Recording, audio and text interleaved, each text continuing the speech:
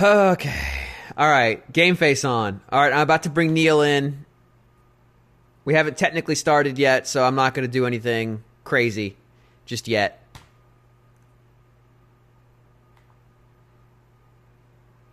Don't tell him he's live.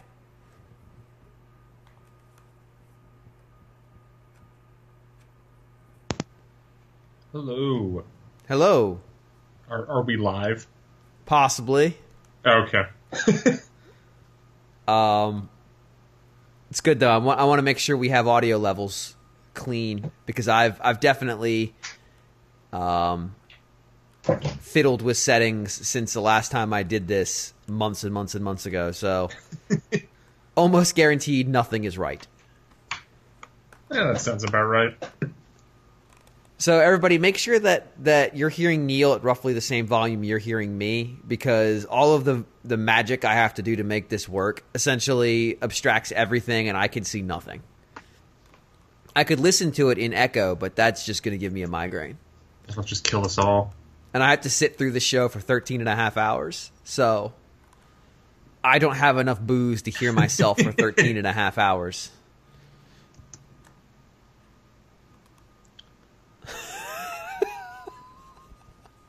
So thank you, Zup. So not officially starting or anything, but I can see all the donations, and damn. Yeah. Good job, everybody. Yeah. I was just like, maybe we hit like 1,500, and then I checked there and we were knocking on the door 2,500. Yeah, so we had, and I'll talk about it when we really get started. We had somebody who basically said he'd match everything up to 1,500 if it came in before noon, and true to his word, he did. And we had a little run, so I think we were at about 1,100 when he matched. So I'm about to unlock greatest RPG system ever. Yeah, we're $40 away from that. So we'll definitely hit that.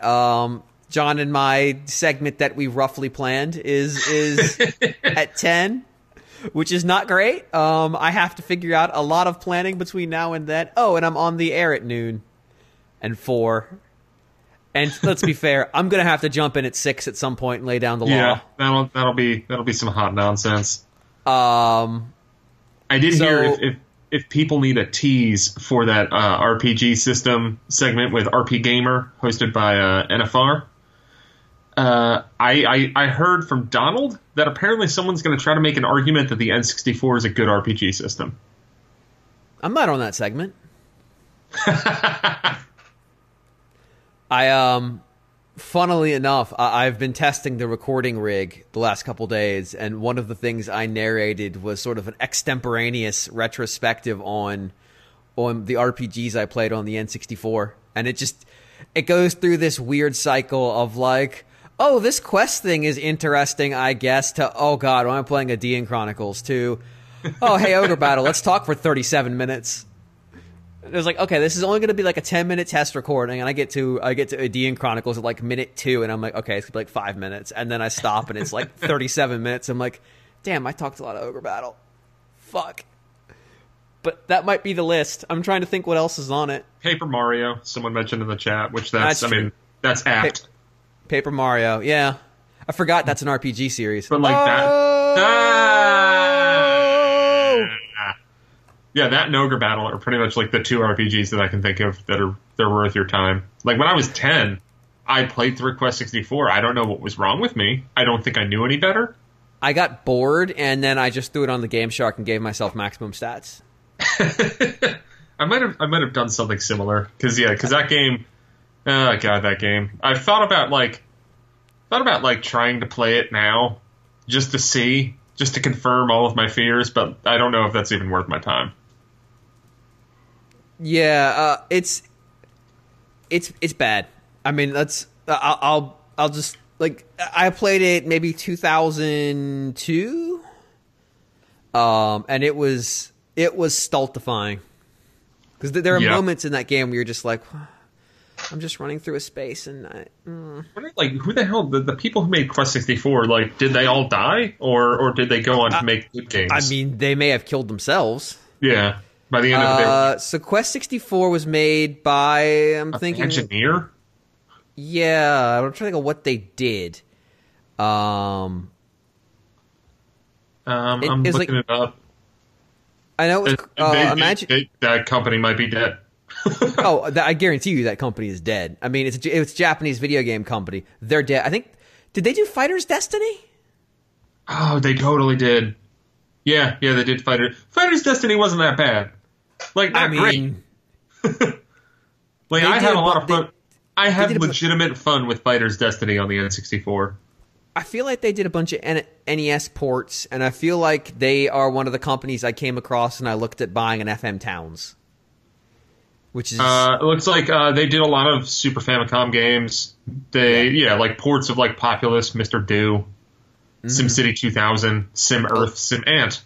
Elite? Yes. Okay, that's why I knew them. Yeah.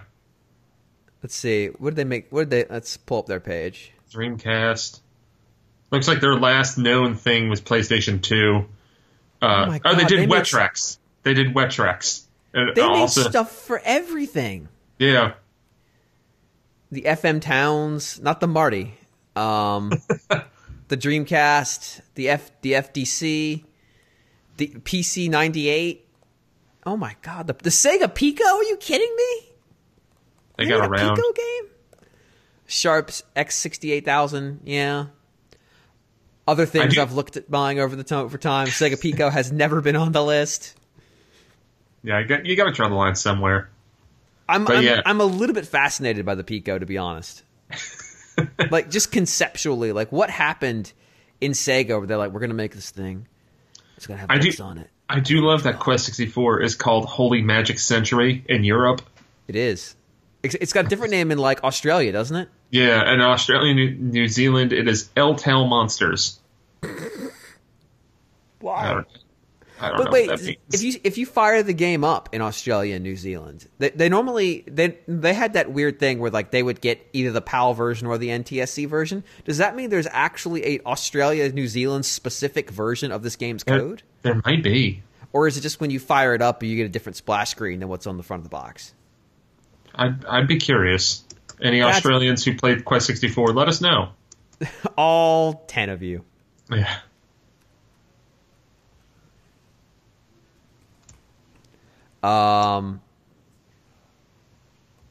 So let's see. We unlocked. We unlocked.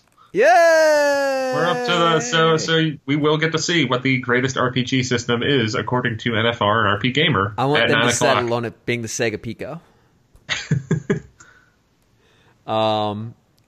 You can unlock it if you want. My hand is under a microphone stand, and I'm afraid to move it. It's slightly like being chained to where I'm sitting, so this is altogether uncomfortable. So it's a good thing I've only got 13 hours of this. Hopefully we find somebody who can change the chat description, because it's the same chat description as the end of the telethon from last year. Dinos is up next. Everybody. We really need to establish permanent mods for the chat, except for Aaron, I haven't seen Aaron in forever. Ever present. He's ever present. That's probably not getting fixed. Aaron is here. Don't worry. As long as we believe in him, he'll never leave. That's true. This is a challenge. Anyway, we actually have crossed into the official starting time of the show. So hello, and welcome to the 7th Annual Nintendo World Report Telethon in support of Child's Play. I am your slave to the show, James Jones. And I'm joined here today by the Director of Nintendo World Report, Mr. Neil Ronahan. Hello. I'm currently looking to see what happened to the people who directed Quest 64. The answer is they made lots of weird stuff that I don't entirely understand. I'm trying to see where they are now, but I haven't had any luck looking at the 4 listed directors on Wikipedia. I like that they made they made other games. They had Quest Brian's Journey, which is probably the worst subtitle I've ever seen. It's just fascinatingly terrible. And then Quest Fantasy Challenge, which is described by Wikipedia as, quote, a maze game. It does not have its own article, which is probably telling. What did that even come out on? Like Who they knows? told us, they told us for the other one. I need to find this out. Okay, it's a Game Boy Color game.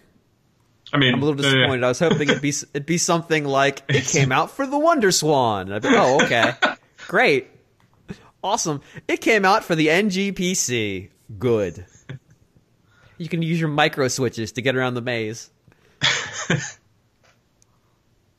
The sad part is, like, I don't own one of those, and it bothers me. Like, that's not good. I think it was there's, for any people in the eastern Pennsylvania area, me and some of the other local-ish to the area people went to this convention called Too Many Games, and Addison Webb, who actually lives right by you. I think, he went to, like, the same high school as you or something, James, We went right? to the same high school, yes. Yeah, he totally bought a Neo Geo Pocket Color at Too Many Games a couple years ago, and then, like, got a game for it, and then by the end of the weekend was kind of like, why did I buy this? Which seemed about right. Yeah, that sounds about right. I knew somebody in school who had one, and he was I had never even heard of it, and he bought it when he was visiting his family back home, which is somewhere in Asia. I don't remember specifically where. And he's like, yeah, it's got color. This was pre Game Boy Color, but like just pre Game Boy Color, like weeks prior to Game Boy Color, and it's got a control stick, and like I could hear it clicking, and I'm like, all right, well that's cool. And he goes, and it's got Metal Slug, and I went, shit. Like it looked really nice, but there's like 4 games on it worth playing. Yeah, it's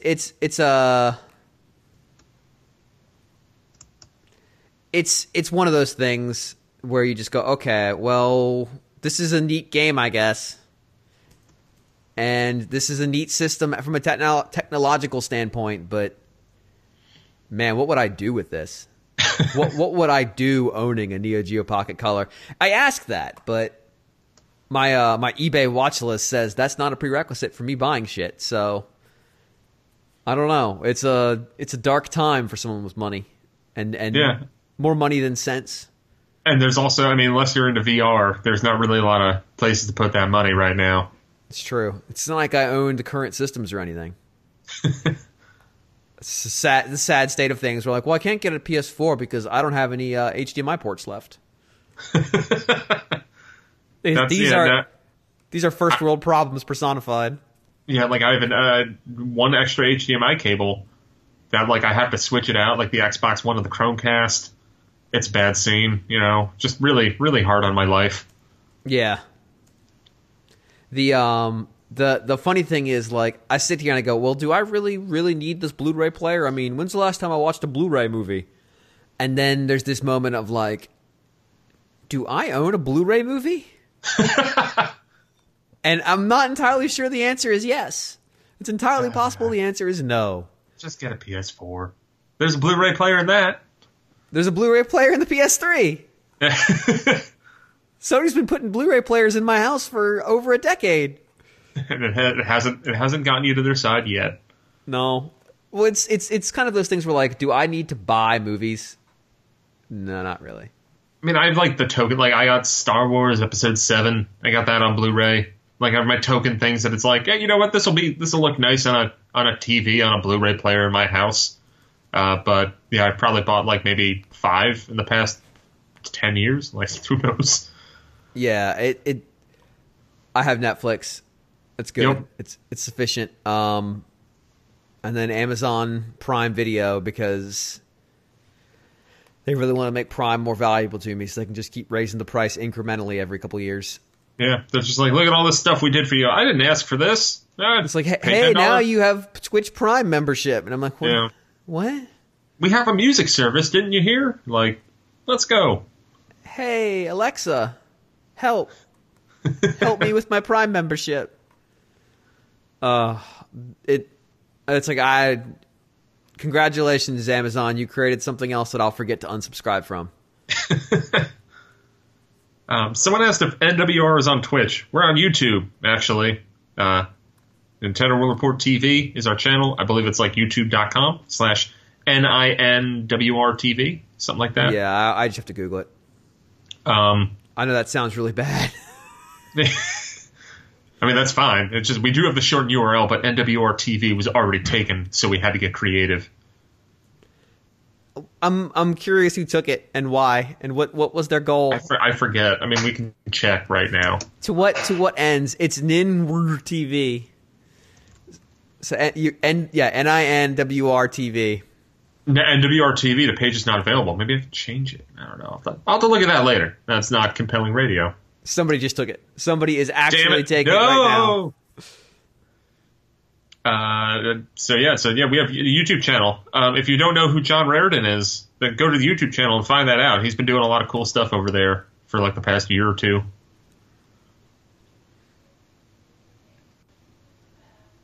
We also have a Patreon. Might as well plug that. Patreon.com/NWR. We actually got that. Help support this site.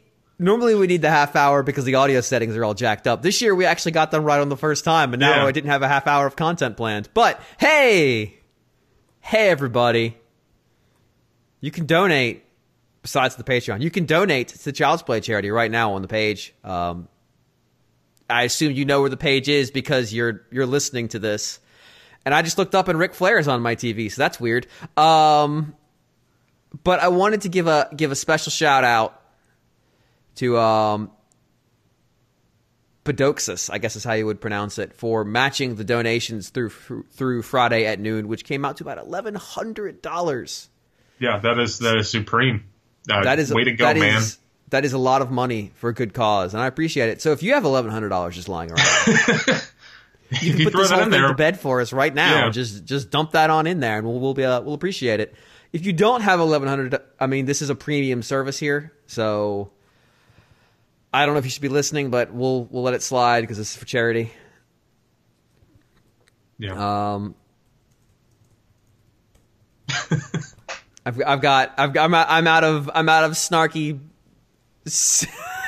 Already, man, we're like 15 minutes into this. Yeah, I'm almost done, so it's fine. The chat's concluded. I'm already out of energy, which is not terribly wrong. So RFN is up first, and I'm just looking for members of RFN, and I'm not feeling good about it right now. So I've got one of them. I mean, I am looking forward to the Wii U retrospective. If everybody shows up. If not, then I might still be here. I have no idea. I've got two. Okay. I've got two. I'm only missing John, and that seems. I was just gonna say, is it John that you're missing? And I'm not sure he owned a Wii U, so everything's probably fine.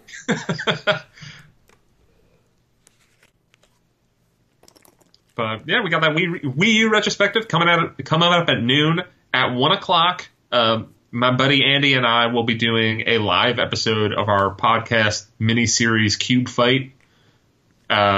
Which that is, if you did back the Patreon, you get to listen to those earlier and vote when we get to the end of the year that was, and then vote to see what the best first party game on GameCube was in that year.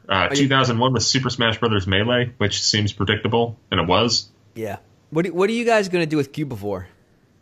I've played a lot of Cubivore, actually. Unfortunately, I don't own it anymore. So it wasn't published by Nintendo here, but it was in Japan. It's being counted, which might just be me bending the rules because I want to talk about Cubivore. I like that you're going to force Andy to buy Cubivore.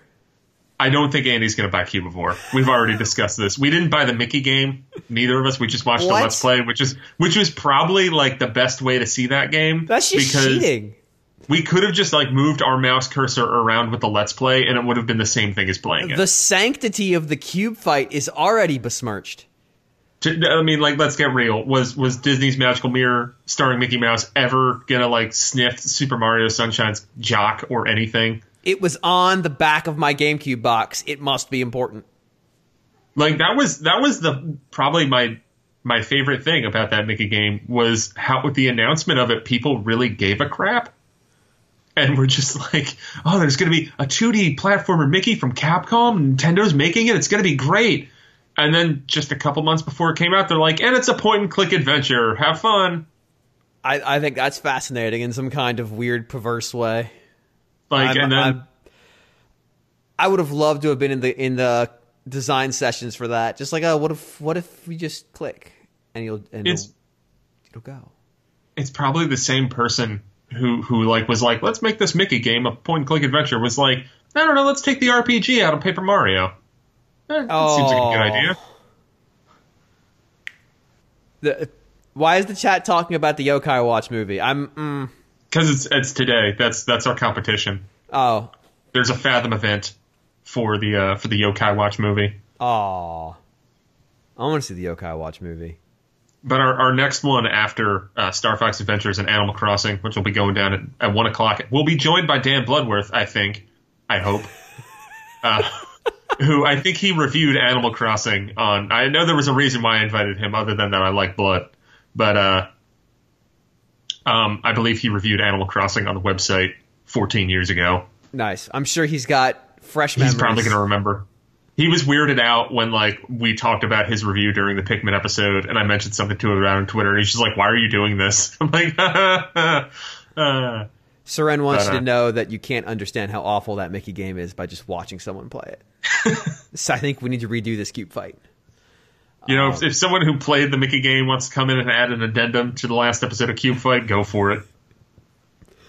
I'm trying to think what GameCube game would I be fascinated when it gets to it, and I'm sure there's something where I'm going to go, oh, that one. I know the rest of this year, I think the next one is Cubivore versus Mario Party 4.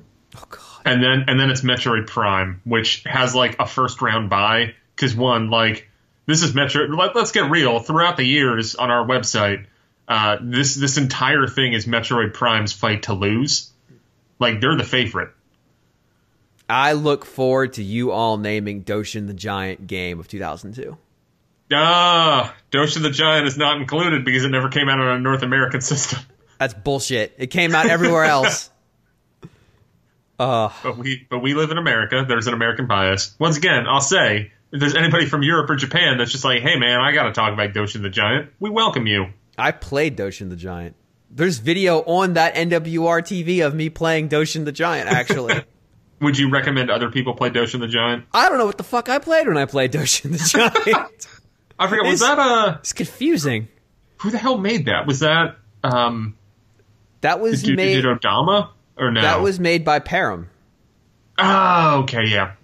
Who I'm thinking only made Doshin the Giant and like a game for the other game for the 64 DD, like the other Doshin the Giant, because there's two. Or maybe the other one's the GameCube game. I can't remember, but I think they literally are just a company that was set up to make Doshin the Giant, which is strange. Param. Yeah, they just made Doshin the Giant. Pretty sure there was an add-on. Oh wait, okay. The dude who ran Param made a brand new company called Unigame Bunko that's translated as Sea Turtle Library. Yep. And they worked with Marvelous Entertainment on the game Discipline for WiiWare.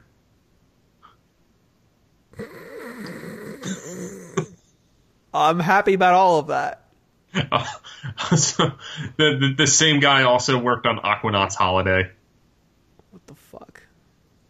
But I do like that there is a game company that is translated as Sea Turtle Library. I mean, this is a game that Nintendo put money into, just as a reminder. So you've already done NBA Courtside, I assume, right? Yeah, NBA Courtside lost to Eternal Darkness. With pre-crisis Kobe Bryant. Yep. NBA Courtside. I did indeed play, and like it's just a dated as all hell basketball game. Yep. Like that's all it is. I'm actually bummed out because it looks like if you do them in order, F-Zero GX and Kirby's Air Ride won't be the same episode. Oh. It'll be like game 2 of one episode and game 1 of the other. Like it's one game away. Because I know I have it like mapped out as far as what episodes. I mean, once again, compelling radio. I want you all to do Pokemon Box Ruby and Sapphire. That I think is on the short list of being included. Good. Let's see. Perfect. Wario World is going to play Mario Golf. Oh no! F-Zero GX and Kirby Air Ride are going to be the same episode. Good. Because I think the reason why that works out is because we're ending it at like the end of 2002. So like Metroid Prime isn't going to be paired up against the first game from 2003. Because then we have whoever win. Then we will have an end of the year episode where we figure out what the best first party Nintendo game was from 2002. I think when you get 2004, it's Pokemon Coliseum versus Pokemon Box Ruby Sapphire. That way, one of these games must win. Maybe I'll have to force that to make I like it putting so. together the dark prospect of like we have 5 games that should have won, but they're paired against each other, and 2 games that had no business making it to the next round, but because they did, here they go. Yep. Geist and Mario Mix is obviously a pairing that needs to happen. Actually, I want Andy to have to play Dance Dance Revolution Mario Mix. I have that. I played a lot of DDR Mario Mix. There's not a single part of that that's surprising to me, to be honest. I played it. I mean, it came out at the right time that like I brought it to my freshman year of college. Would drink a lot. I think I played DDR Mario Mix while doing Edward 40 Hands. Oh Jesus! I know this is a long way out, but I'm looking at 2006, and that's dark. It's gonna be real dark. It's like 4 games. It's literally 4 games. Chibi Robo versus Odama, which when I said I want 2 games that had no business winning a round, but unfortunately somebody had to win. It's Baten Kaitos Origins versus Twilight Princess. Which, by the way, one of those games is gonna have to be knocked out in the first round. Have either of you played Baten Kaitos Origins? No, I haven't. And that's gonna be like that's one that I'm gonna have to throw down. Like we have to play. Not like that Mickey game where I think we could skirt around it. Oh, I bet that game's expensive. Yeah, it is. I've already looked at it because I went. Holy shit! Oh, no. Wow, $19.95 used for disc 2 only. Some asshole is selling them separate, and disc 1 is $32.95. Disc 2 is $19.95. You're just a jerk. That's why it pays that Justin Berube has like every Nintendo game ever and lives nearby me. There you go. He will be my saving grace with this with Cube Fight. Well, he actually got mad at me when I mentioned that like, oh yeah, we just recorded it without playing the Mickey game. He's like, I could have lent it to you. I think it's time for a redo. Recount. I'm actually super excited because you can drop $54.68 to buy both of those discs together. But it's just the discs, and then you can drop another $20 for just the box and the sleeve. This is a terrible person. I'm excited. Like that's fantastic. I have played both of those games. I actually really like Origins. Yeah, I was gonna say I think I've heard I've played a little bit of Baten Kaitos, but I've never played Origins. I've heard Origins is way better. I actually like the first one more. I think the deck management is a lot harder in the first game because in the first game, the biggest difference, well, there's 2. Origins was obviously, I don't want to say a rush job, but was obviously a much more pared down affair. Yeah. There's only 3 characters. And so the party never changes. So it's just the same party the whole game. And that actually creates some tension in the group, so they're able to develop the relationship between the 3 of them better, which is fine. But Baten Kaitos had 7, I think. Although it may as well have just had 3 because Gibari was never in the party. Liud was definitely never in the party. Mizuti was always in. Kalos was always in because he had to be. And then the girl whose name I can't remember. But considering I haven't played that game in 10 years, remembering 5 of the 7 characters... That's impressive. I feel pretty good about. I just remember Liud because the original trailer for the game had him... to act against the Empire? It's unthinkable. And then they actually re-recorded it for the final release, and it's not any better. It's fascinating. It's just as bad as it was the first time. It's a different voice actor, just as terrible. Oh, it's amazing. I've never seen a game re-record the opening movie, but it's special. Yeah, that's one of those games that I picked it up at that same. I think it was the same one where Addison got the Neo Geo Pocket Color. I got a copy of Baten Kaitos, and nice. I wanted to sit down and play it, but that just goes to the pounds and pounds of other games. Then I'm like, I'll get to that someday. Yeah, like Dragon Quest VII. Yeah. The other thing that they changed in Origins is The original Baten Kaitos, every character's attacks, their basic attacks, were their own card. So Liu's all looked like a trumpet because his weapon was, and I am not joking, it was like a tuba-looking thing.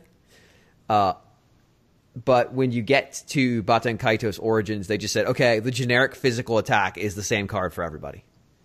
So that would mean, like, if your party was just really bad luck, you may get a bunch of cards for only one character. Which is really obnoxious. So you were just tossing cards knowing that meant you wouldn't have that card later. But it meant you had to be more careful about managing your deck and stuff. So in a way, I kind of liked that more. But the characters are definitely... They're worse in Origins, but better because there's less of them. If that makes sense. Yeah. They're Millie. Oh, come on. Come on, they're in there. They're in there. Brain, bring them out. Come on, Brain. I could feel it. I could feel them coming. Guilo and Sagi. Yes. I knew they were in there. And they came together. One of them's a robot. And is kind of a jerk. The other one is kind of a jerk. And then Sagi's sort of your protagonist with the protagonist aura around him. Which is effective on robots. Which is a little unsettling. It's a weird game. It's a long game. I think it's like 65 hours. It's beefy, but all right. Let's. It's not like Monolith has ever made a game that's really long before. No, I mean this is actually marginally under control for them. All right, we are T minus 3 minutes, and I am still down one, Mr. Jonathan Lindemann. Oh no, I'm not terribly surprised, but I'm going to go ahead and add Greg and Guillaume.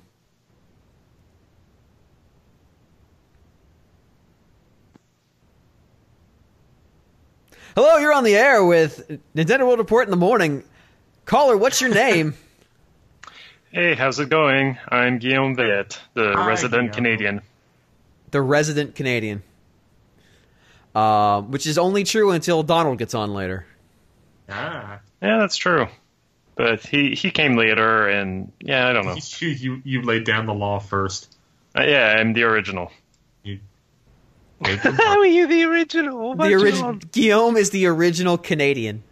Yes. Guillaume, I feel pretty confident. I went to an entire museum devoted to people who came to Canada before you. Well, that's racist. That is, yeah. I tried to remind myself of the fact that my nation is also built on blood. What good nation isn't, Guillaume? That's right. I don't know. Wow, let's switch topics. Darn. Who else do we have here with us? Yep, I'm here. I've been poorly recently. I'm getting better. Hopefully, I'm not going to General Grievous my way through this whole thing. At least you still have several lightsabers, though. I guess that's cool. Oh, yeah. I am going to sort of transform into a spider and get away in a crazy wheel bike that goes while being chased by a giant lizard with Obi-Wan acting like Ken Branagh behind me. I actually really enjoy just watching that every sequence with him in it as time goes on and going, God, this gets worse every year. It was vaguely impressive and he was vaguely menacing, but now it's just comedy. And I'm okay with that. I'm okay with looking at that and going, yep, that's the killer of Jedi. He was a comedy character. He had a comedy cough, and he sort of like does a mime mustache twirl when he jettisons all the escape pods and all that. Like, it's not ambiguous that he's meant to be a silly character. But they cast you haven't discovered anything. But they cast him in the role that's not silly at all. That's the part that's confusing. He's a legitimate threat through essentially 1.5 movies.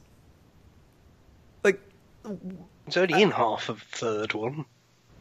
Yeah. Doesn't he show up in second? No, I guess he doesn't, does he? No, he's only in the third. He shows up in like the war that happens between 2 and 3. That's right. He's a legitimate threat in half of the third movie and then like multiple television series. Yeah, that's right. Well, I mean, all the Separatists are basically comedy.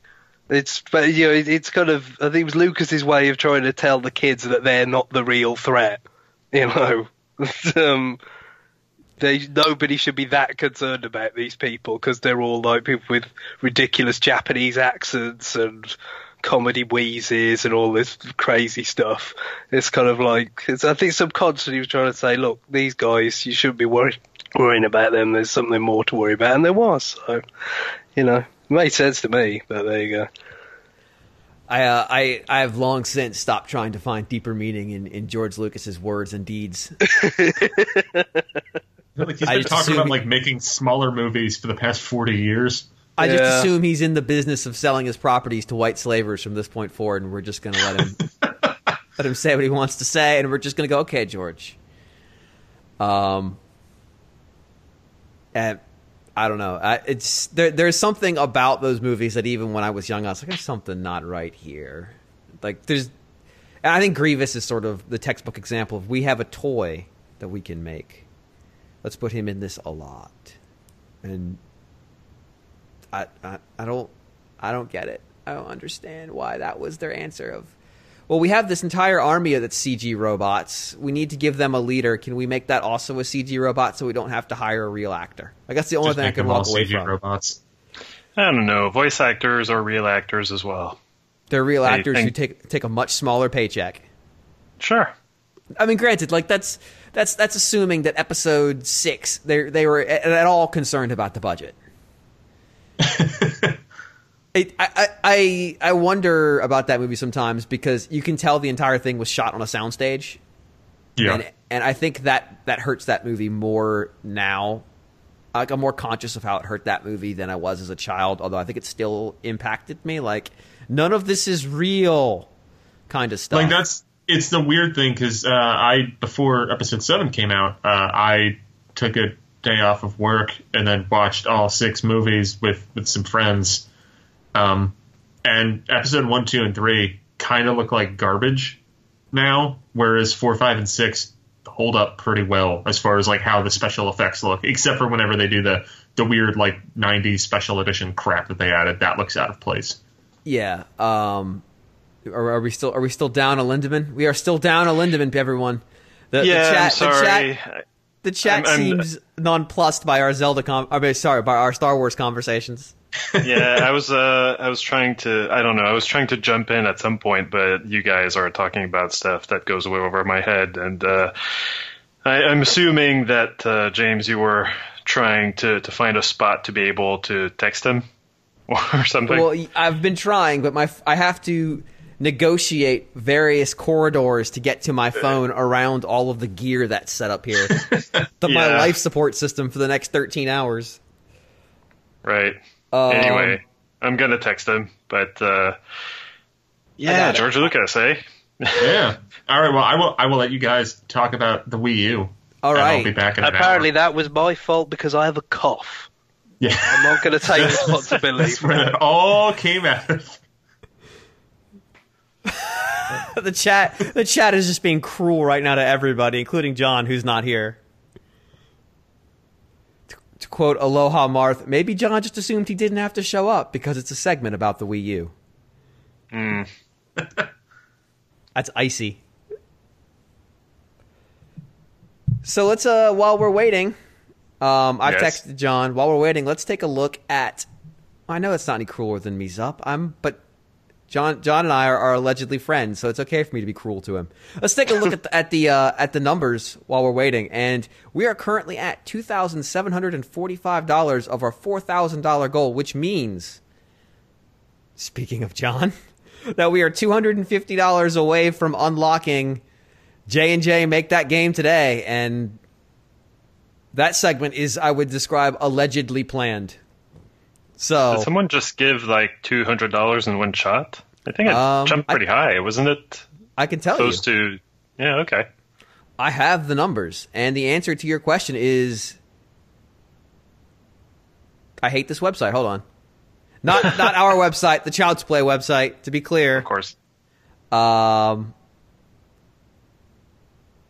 Donations, yes. Not that people have to donate $200. Like, I mean, if you've got it and you want to part with it, sure, it goes to charity. It's for a good cause. Someone did, in fact, give exactly $200, Guillaume. That's crazy. No, that's not crazy. What's crazy is not giving more. Sorry, I didn't mean. Oh, hey, there's a lot going on, and as the producer of this monstrosity, I have forgotten many things. So one of the things that we're doing every hour is that we will have a prize, and you can email contest@nintendoworldreport.com to enter a chance to win a prize. And for the first hour, the keyword that you have to include in the email is John is missing. Which, thanks to Carmine for that. He's right. John is missing. Again, that's contest. Someone please make a crappy Flash game where, like replacing... Oh, maybe we can make a ROM hack. Instead of looking for Mario, we're looking for John. Contest@nintendoworldreport.com, keyword, John is missing. All right, so John is missing. So let's just get started. Greg, sure. Would you like to kick us off? We got a lot of ground to cover here. Yeah, we do. Well, certainly I thought so when we put this together. Although robbed of John's many insights, perhaps things will speed along rather quicker than I imagined. But we've got our Wii U in review feature here, as we've mentioned on the podcast, the Wii Eulogy. As Paper Mario Color Splash kind of signals the end of exclusive software for the platform. The purpose of this feature is not to talk about like why it didn't do better commercially and all that kind of stuff. It's look back at the library of games that was on it. We could split it into two parts. So the first part is going to be kind of a macro look at kind of the composition of the software library, where it was strong, where it was weak, how different franchises fared, how it met our expectations from before the system came out, and then kind of when the launch happened, and how things kind of changed maybe as it went along. And then the second half, we're going to do our personal top fives, top favourite 5 games on the system. I hope you've got them prepared, gentlemen. I do. Yes. Good, I can go even more than that. So yeah, I'm super. Oh yeah, 5 was difficult for me, very difficult. Certainly, we'll have some honourable mentions in there. I think, for people who you just want to get some games, especially if they haven't been brought up by anybody else. But the plan is, in the second half of this, when we start doing top 5s, is for one of us to do a top 5, and then we'll get somebody calling in, hopefully from the audience. To offer their top 5s if they've got a list they feel passionately about, maybe a very different opinion of what the best games are on the system. So we'd love to hear from you there. We'll try to get those in. So yeah, I guess with that we better crack on. The first part of this feature that I've teed up is sort of the expectations versus reality part of it with the software. So looking back at kind of what we thought might happen versus what has happened now that it has all happened. I would like to say that, beyond it. Greg, I think you have a distinct advantage here because you're the only one who's not recorded saying what their expectations were. That's not entirely true. Don't forget, I was around until like the middle of 2012. That's true. So unlike the NX, they'd actually talked about the bloody system within You're that right. sort of time. You're right. I retract that statement. But yeah, it certainly was not as exhaustively covered, as things got closer and the details got filled in. So I'll be glad to illuminate for you now how I felt before. But the first thing I want to talk about is the gamepad, I guess, is kind of, you have to talk about it because it was central to the platform in terms of, how does you look at the software library that exists now, pretty much in its totality, and how the gamepad was used. How does that measure up with, what they were saying before it came out, what we thought, before it came out, and all that kind of stuff? So I'll start with Guillaume. What do you think was the biggest contribution of the gamepad? In the end, was it, new controls? Was it, asymmetric multiplayer stuff that they talked about so early on? off-TV play? What would you pick as its biggest contribution? I feel like none of those have been exploited enough to really feel like one of them dominated. Like asymmetrical multiplayer is a thing that was hard to say for a lot of people in the beginning. Like I think it was, people. It was. You tell asymmetrical multiplayer to people, and you have to then spend way too long explaining it. And I think that's one of the reasons why we saw a lot of that at the beginning, and then not so much later.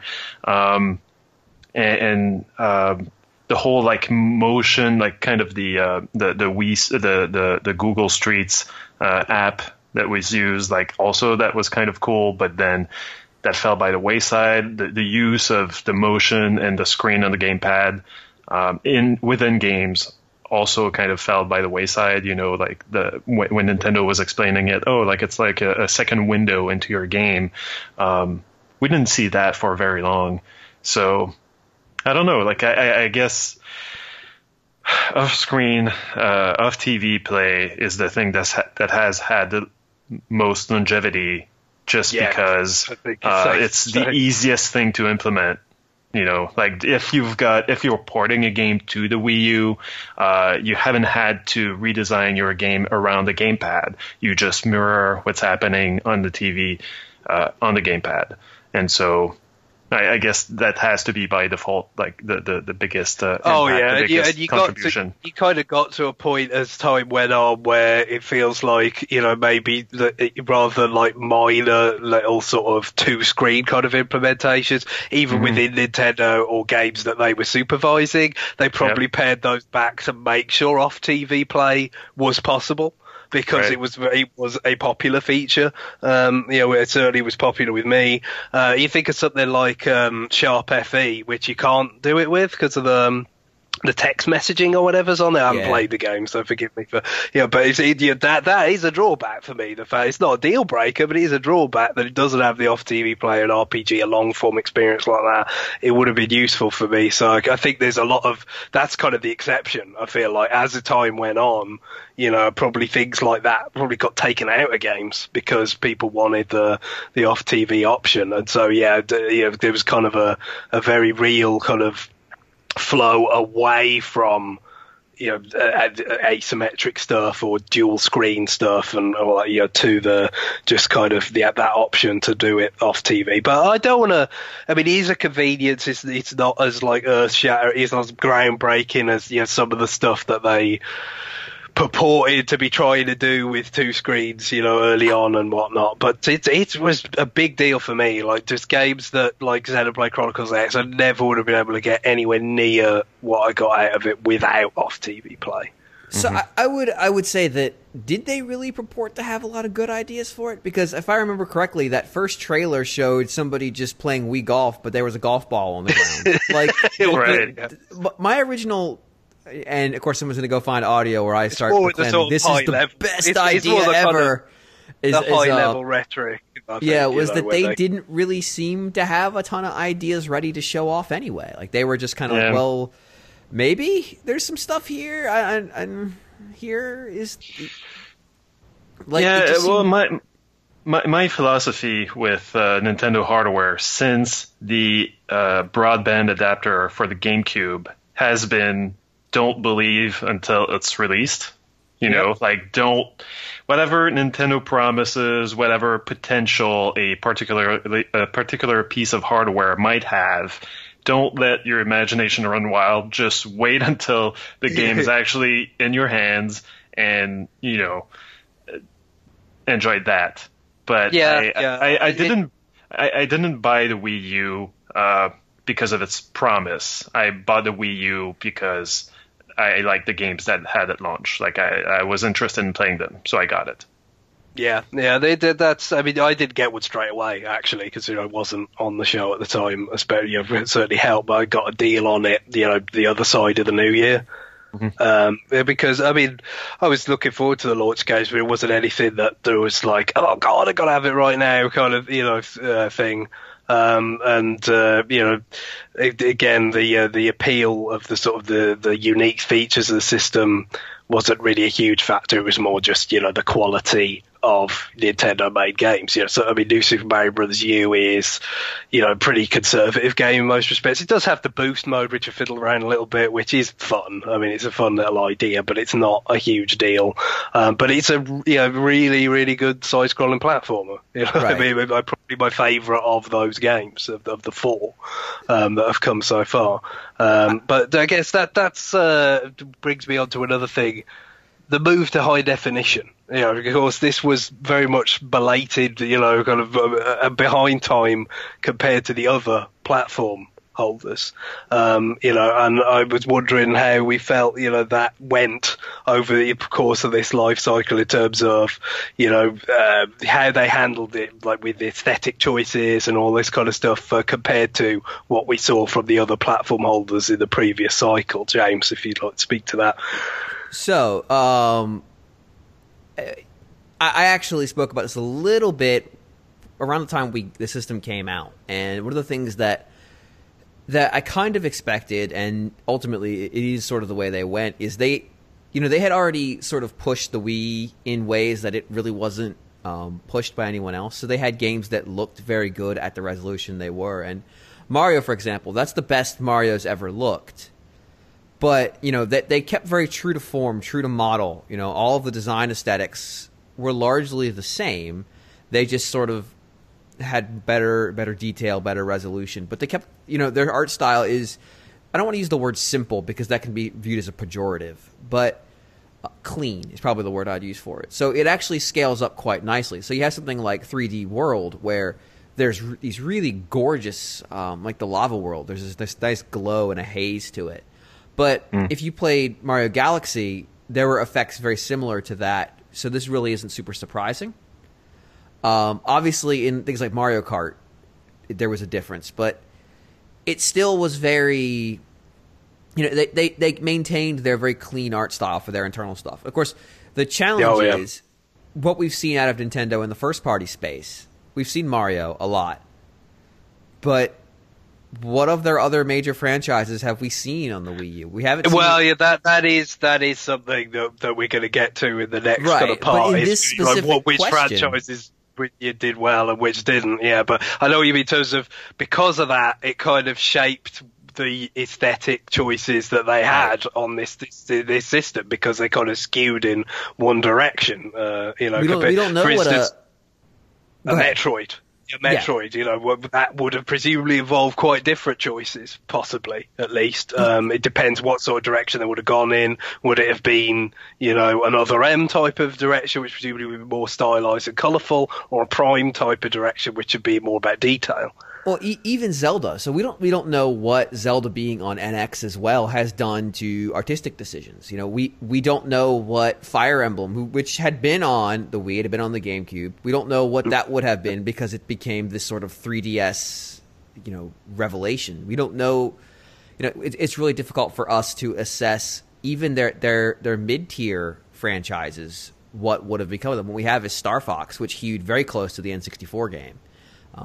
What it was trying to evoke, and I wonder if the Wii U's role in the marketplace, this is something that really only Nintendo's hardcore bought, sort of made them trend and in the currency of nostalgia. So, if the Wii U had been more successful, would Star Fox have been less conservative visually? Would it have been less trying to evoke, Star Fox 64?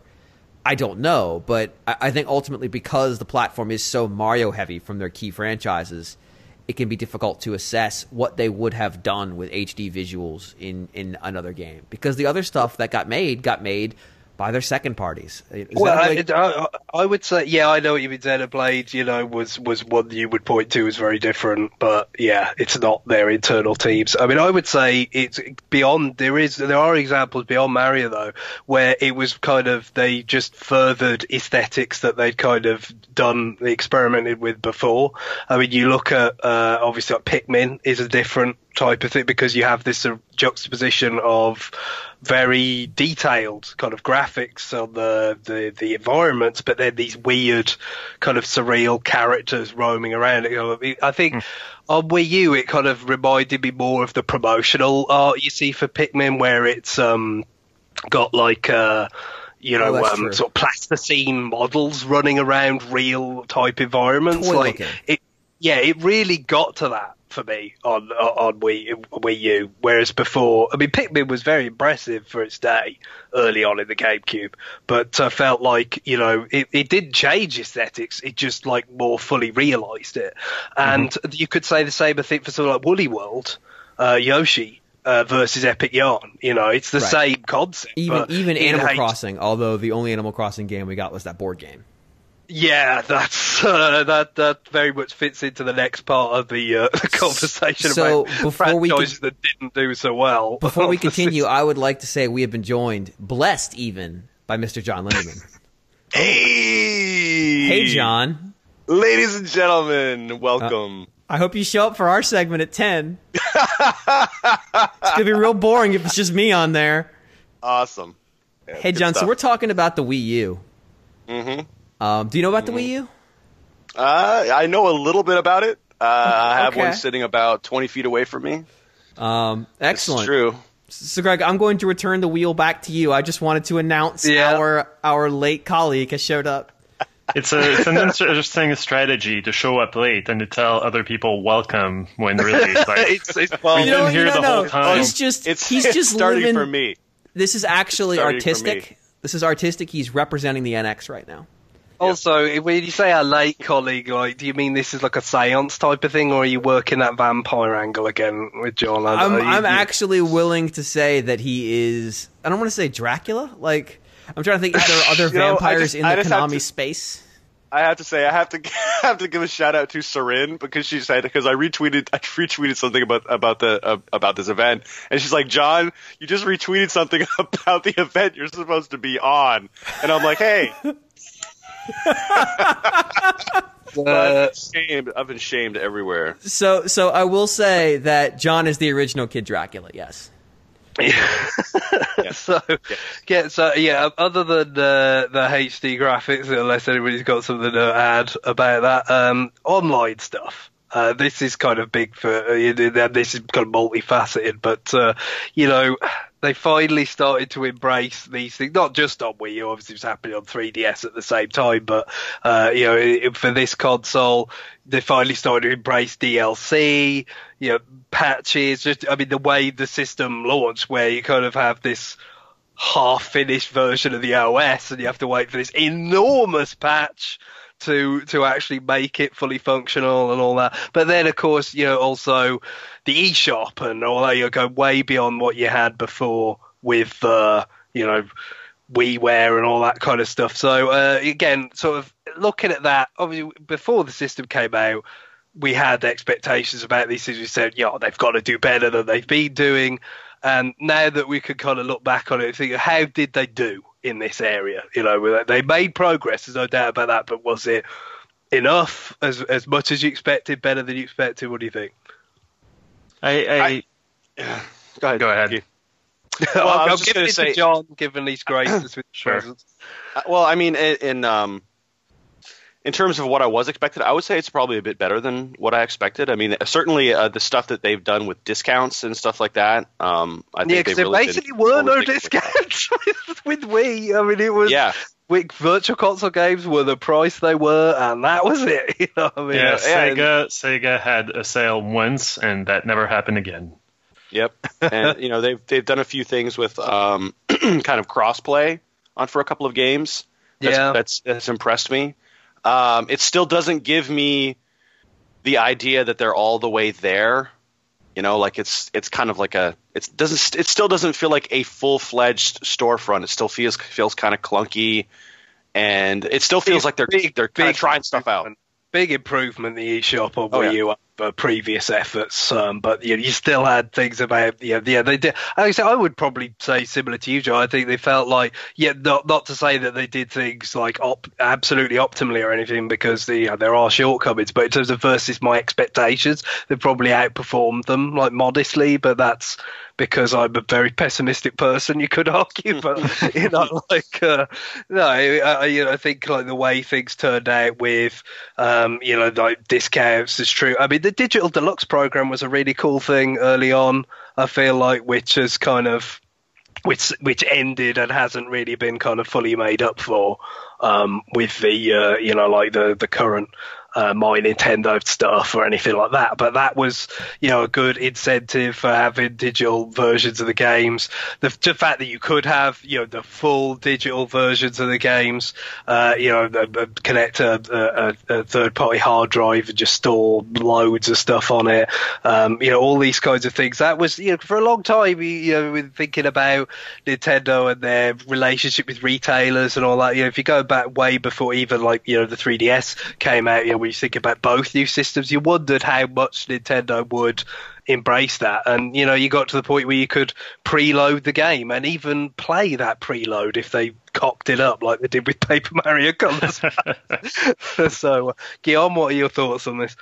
They went from doing nothing in terms of DLC to doing something. So I guess you could say really it's good stuff like the Mario. It's a huge jump. Right? I mean, there was, to be fair, DLC on Wii, but they never did it, and it was always incredibly clunky. Or when they had a problem with Skyward Sword, and you had to have basically a WiiWare app that fixed your save. Yes. Right. So they couldn't patch a game, but they could fix your save. So things have gotten much better, and I think that Nintendo has learned rather quickly. Quickly. They started late during the Wii U's lifetime. I feel like, when did the new Super Luigi U come out? That was announced much later after release, and it feels like other companies have already learned that if you're going to make DLC for a game, you're going to make it soon. You're going to start right away on it, and you're going to tell people very early on before they sell their discs that it's coming. And don't sell, basically. It's playing to the point where it's almost a punchline. Right. So they New Super Luigi U was super late. The DLC for Mario Kart 8 was, you could buy it early, but it came out pretty 7 months early. Yeah, right. I think that did show the kind of progress they were making compared to the new Super Luigi U situation. But I think a lot of it fits into that. So they were so resistant to it for so long. Yeah. This idea we sell you a finished product. If it's in the box, then it's a full game. We're not gonna kind of rip you off by shipping a half-finished game and then patch a DLC and charge you more for it later.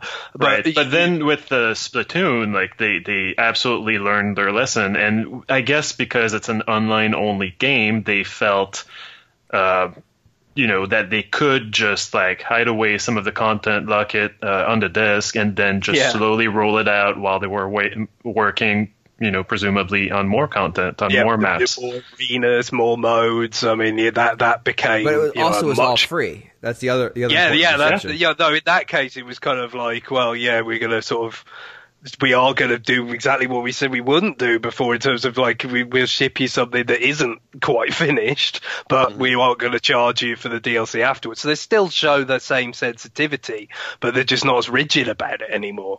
And I think that's a good thing. I mean, and just the quality of it. Like I said, Mario Kart 8 DLC was fantastic. New Super Luigi U is wonderful. Made that. I mean, that's because tons of DLC. Well, that's the Tecmo Koei involvement there, but there was very big DLC.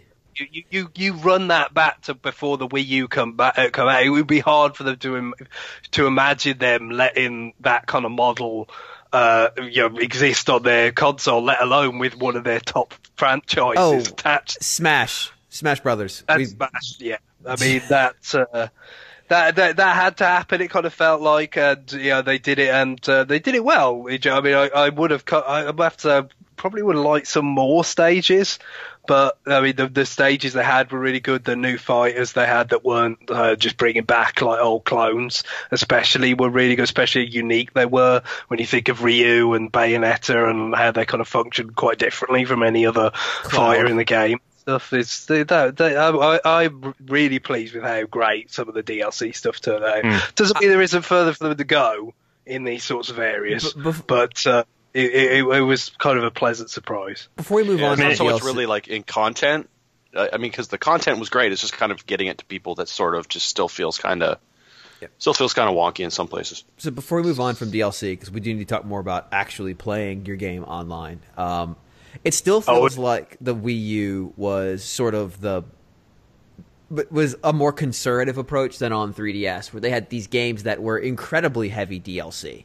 I mean, you had the situation with Fire Emblem Awakening, and then Fire Emblem. I can't remember what the title is for the other one. And it's various. And it's 2 other games plus DLC that's not tied to either of the games. It's a very different world on 3DS, where they seem much more willing to sell you stuff. And I don't necessarily understand why. Like, why? Maybe it's just the cost of generating the content on that system is lower, so they're more willing to go back and produce stuff later. Yeah, no, that's not a bad point. Also, I mean, just the fact that everything's like in game on 3DS, but then on Wii U you had to come out of it to go to the eShop. That's a weird distinction. I think Nintendo would have sort of harmonized that stuff, but they didn't. It's a little odd. Yeah, it still kind of points. It just seems like they sort of point like they kind of just kind of make stuff up as they go along, sort of thing, and they're constantly tinkering. Yeah, you know. Yeah, it's true. Hopefully that this has all been a sort of good test bed for what NX will be able to do. But to move on to some of the more sort of just looking at the games themselves kind of thing, genres that did well and genres that pretty much got omitted. Define did well. We mean well represented. That had a number of very quality representatives within them. My first example would be side-scrolling platformers. I mean, that was something that came up at the end, towards the end of the Wii's life cycle, that sort of revival in them, and it continued very well on Wii U. You know, we did not just even like the really obvious stuff like New Super Mario Brothers at launch, and then Luigi DLC later, but Rayman Legends, that was obviously, there was a lot of infamous things around the timing of its release and exclusivity and all that, but it was a good game and a good side-scrolling platform for someone other than Nintendo. You think of DKC, Tropical Freeze, you think of Yoshi. I mean, it was really good for those games, and then of course all the digital stuff that operated in that space as well. Excellent. Can I raise a counterpoint on that one? Yep.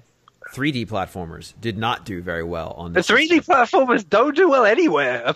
They just don't exist mostly. It's bizarre. They went all in on platformers for the last generation and a half. But 3D, man, we have to make one. Perfunctory. Here's your perfunctory 3D Mario. But it's actually a fairly 2D-ish affair. No, it was in the 3D land, the same approach where you're trying to sort of hew closer to the side-scrolling Mario games. It's an excellent game. I think it benefits from being three-dimensional, and what they do with the level design and stuff. But no, it did not that sort of new kind of chimera of Mario game did not generate a bunch of other games trying to do the same thing. I mean, the overworld for that game is still a Mario 2D map. It's just you're not actually tied to the track on it. I mean, like they knew what they were doing. Yeah, but maybe the platforming genre just works better in 2D. I don't know. I'm just throwing that out there because the market has always suggested that it's more popular as well. Whether you personally find it works better or not, those have been the really huge selling games. So it's not surprising that they put it in that area. Other genres that Billy would like to bring up with the Wii U library. Weirdly, I don't know. I guess. Go ahead, Guillaume.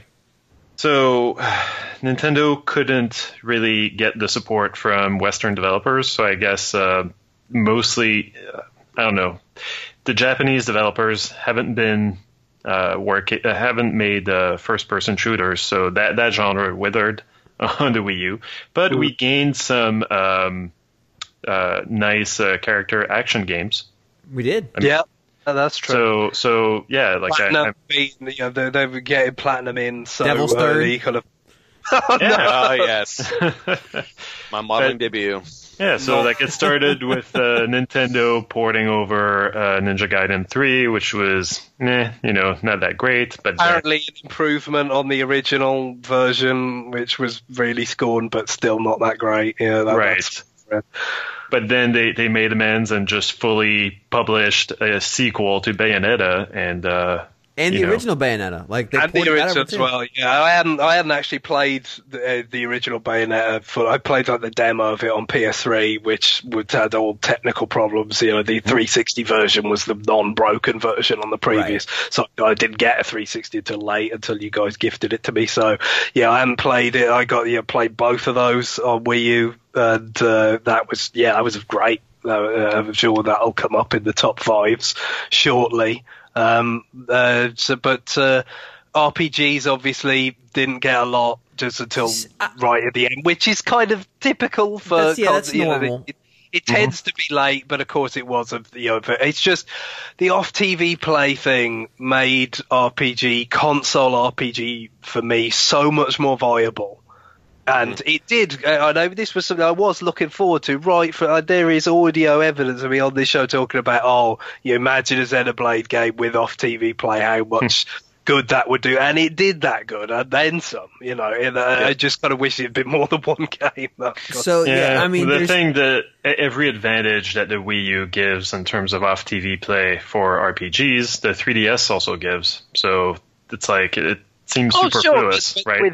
But the thing with something like a Xenoblade is you get to, when you want to appreciate the spectacle of it, you get to put it on the big screen and see the incredible landscapes in high definition, beautiful looking graphics. That you don't get on the 3DS. I would say that's what I was looking forward to, and that is what materialized for that one game. It would have been nice if a bit more than one that could have had that experience.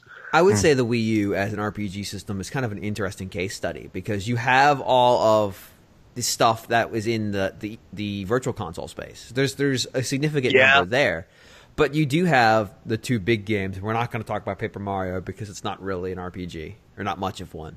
An adventure game. You do have Xenoblade Chronicles X, of course, which is a very distinct kind of RPG.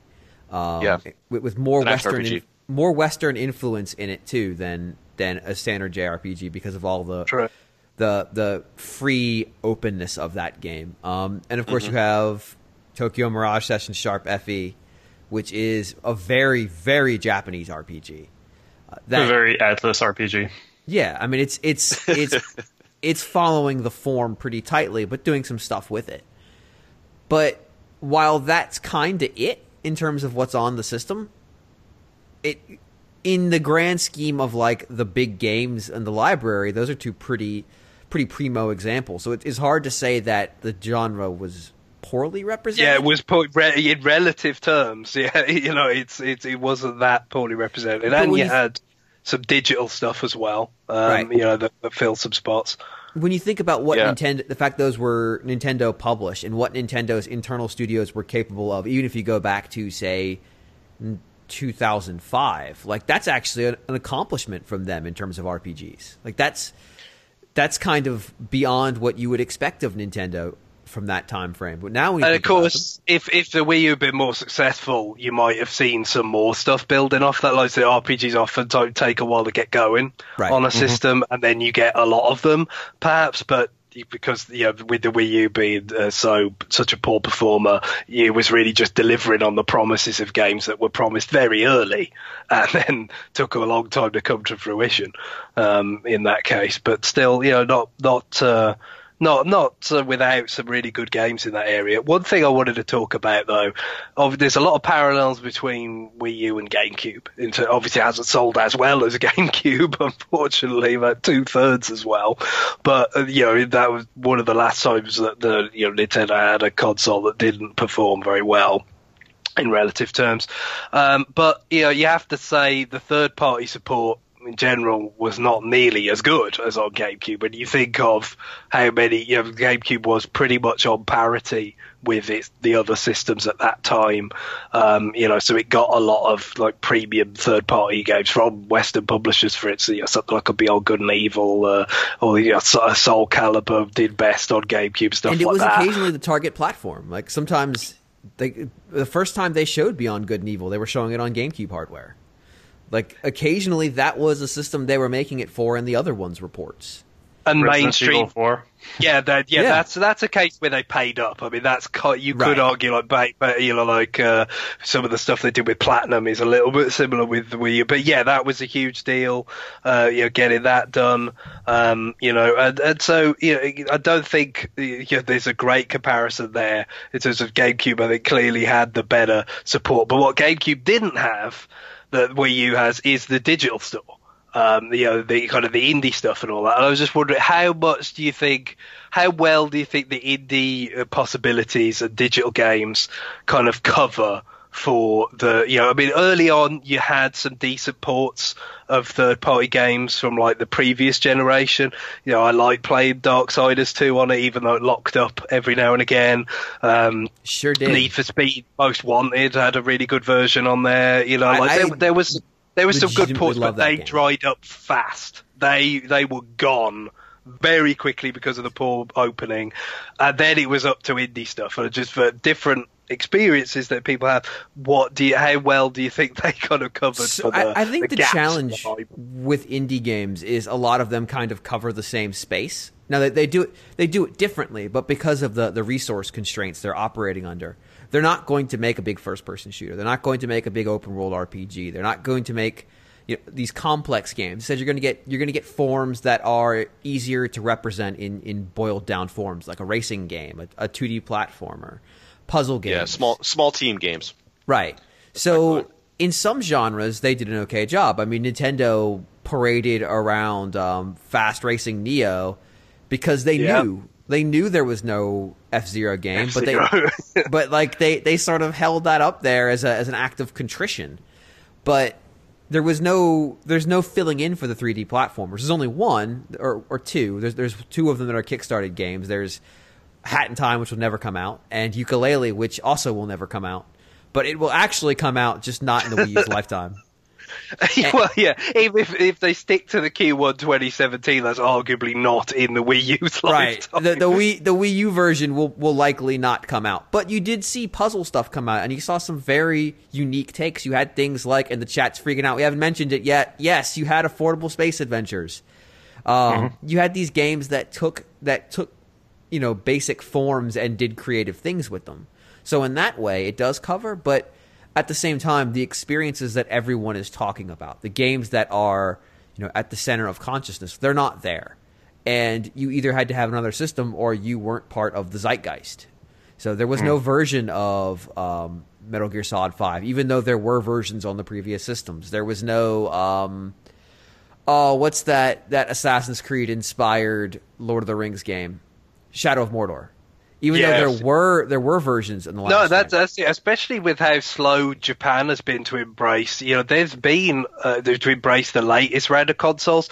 There's been versions of 360 and PS3 versions of games all over the place. It's very, very late to the point where it's like, okay, we are just decisively going to totally break from that generation. And had the Wii U been more successful, you've got to think it would have got a lot of those ports as it did in the beginning, but the poor commercial performance just doomed that. And then it was up to the kind of the indie space became sort of the only way you could kind of have a broader sort of palette to draw from rather than just the Nintendo stuff. But the one thing I will say is, even though there's a lot of stuff on there that's not exclusive or anything, the off TV play angle for me made it far more a place that I would enjoy those games. Something like Runner 2. It's not the only place you can play Runner 2 by any stretch of the imagination, but it's the only place I would have poured all that time in and really got into improving on the leaderboards and stuff. Because there's no way I would have sat in front of another console for that length of time to play that game. So in that sense, it was really, really cool. But I guess it can only go so far. We've got to get on to the top fives now, the meat of it. And I think maybe we'll do a 2 and then a call-in. So let's begin with James, your top 5 Wii U games. So I had Cause that will come out later to do this. I actually went all the way through 20 So I'll just do my top 5 in order, starting at number 1. So I'm not going to go 5, 4, 3, 2, 1 because I've got them in 1, 2, 3, 4, 5 order. Xenoblade Chronicles X is number 1. Shovel Knight is number 2. Super Mario 3D World is 3. Donkey Kong Country Tropical Freeze is 4. And then Tokyo Mirage Session Sharp FE is 5. Any honourable mentions, considering you've got lots Sure. there? I'm actually... So it doesn't literally have to be the next 3. No, I'm actually not going to do that. So Human Resource Machine I really, really liked. It spoke to me in dark and professional ways at the same time. I've already mentioned Affordable Space Adventures. That Need for Speed Most Wanted port is really, really good. I mean, it's really good. And Hyrule Warriors did the thing that I thought would never happen. I played a Dynasty Warriors game for extended periods of time. That wasn't... when I say that, knowing that I did do the Capcom one, but that's different. So that's it. Okay. So, Guillaume, let's see yours. So I just roll out the list. Roll it out. You could do it in reverse order if you want. I'm not going to hold you to change. Well, I didn't put it. I didn't rank them, but you don't have to rank them. You don't have to if it's too hard. Bayonetta 2. I'm righting a wrong here because I think I had like Persona Q in my 2014 list best games, and Bayonetta 2 was not there. And because I hadn't played it enough, and now Persona Q would not be on my list, but Bayo 2 is definitely. Pikmin 3, I kind of discovered that I love this, well, not this franchise because the first 2 games aren't that great, but Pikmin 3 fixed a lot of the issues with pathfinding and stuff like that that I had with the series. Scram Kitty is everything I wanted, and kind of a small little shooter with exploration in it, and it's challenging, and it's a lot of fun, and it's pretty cute. Mario 3D World is pretty amazing multiplayer, and I don't know, I think it holds up and hangs up there with Super Mario Galaxy. And finally, Splatoon, which is, I never thought that I would be playing a shooter from Nintendo and would actually turn out to be good. Yeah, a competitive squad shooter. That's something. If you go back to the whole expectations that we talked about before, you weren't imagining a game like Splatoon showing up on Wii. No, so it's people talk about Mario Paintball or something for years, kind of facetiously, as what they would do with a first-person shooter or something. But this went way beyond that, I felt. Absolutely, yeah. And my honorable mentions would be the games on the Virtual Console that were not on the Wii and that appeared on the Wii U. Yeah, good point. Earthbound, Demon's Crest, Mega Man X3, and a bunch of others, and including GBA games like Final Fantasy, Advanced Tactics 2, and stuff like that. It's pretty cool. I think we focused a lot on the consoles, the systems that were missing from the Virtual Console and Wii U, but there were a number of downsides to talk about in terms of NES emulation went wrong. Yeah. Super Nintendo emulation went somewhat wrong as well. The pace of releases was way down from what it was when we started.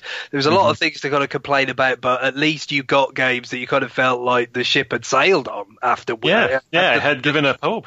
Yeah, the double dose of Earthbound, yes. Yeah. You ruling out the triple dose there? I mean, we've already said Nintendo released their last Wii U game, so just saying. Okay, so do we have a call-in set up, or should we just crack on with our top 5s? Let's do one more. Okay, well, I'll do mine then. So my top 5, I'm going to go in reverse order. Screw you, James. Number 5, DKC Tropical Freeze. 4, Pikmin 3. 3, Bayonetta 2. This is getting confusing. 2, Super Mario 3D World. And 1, Super Mario Maker. Which I feel like is really, Super Mario 3D World's amazing. I absolutely love that game. It probably only misses out on the number 1 spot because Super Mario 3D Land got there first. and kind of, it kind of takes away some of the impact of that. But on the other hand, 3D World's a much more glorious kind of realization of that design concept, and of course the soundtrack is spectacular. That's a big thing, actually. That you kind of started on Wii, the whole embracing orchestrated soundtracks, but soundtracks this generation on Wii have been amazing. Tropical Freeze is up there all-time favorite for me. It's astonishing good. And 3D World is very brassy.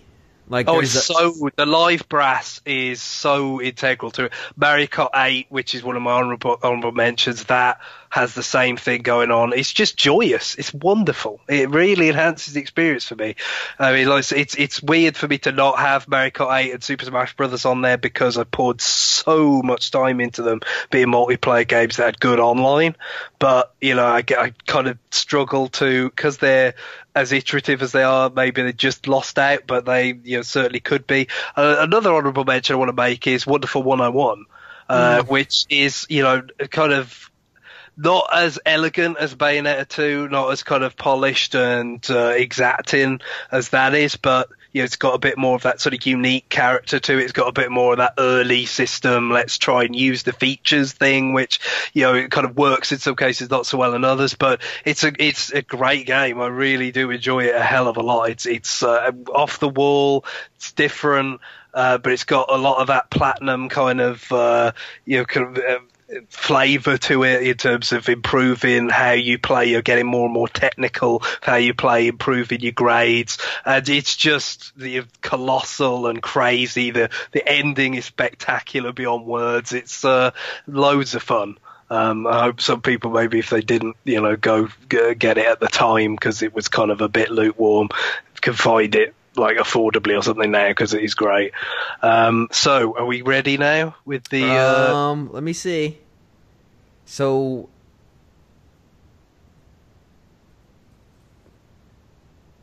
working on it right now. So I will say that so far both Mario Kart 8 and Smash have been shut out, correct? Yeah, I know. They're so good. I mean, that's the problem with They doing are good. They are so good. But they're on my list, my friend. Okay, well, John, we may as well. Let's go get ahead, John.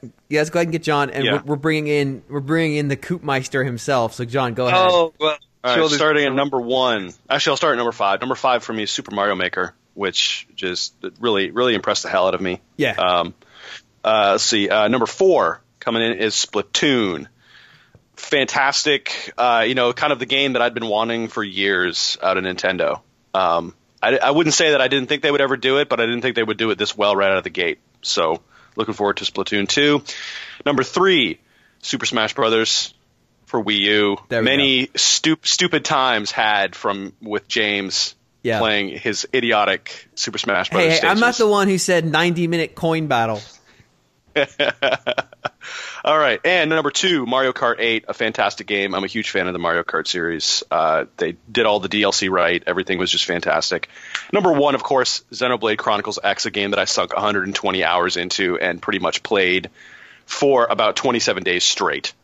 Yeah. So it owned my life in an alarming way. What's funny is, John, you and I never played online together at that game. No. And we never did. I'm kind of surprised. Yeah, we both have sunk a hell of a lot of time into it.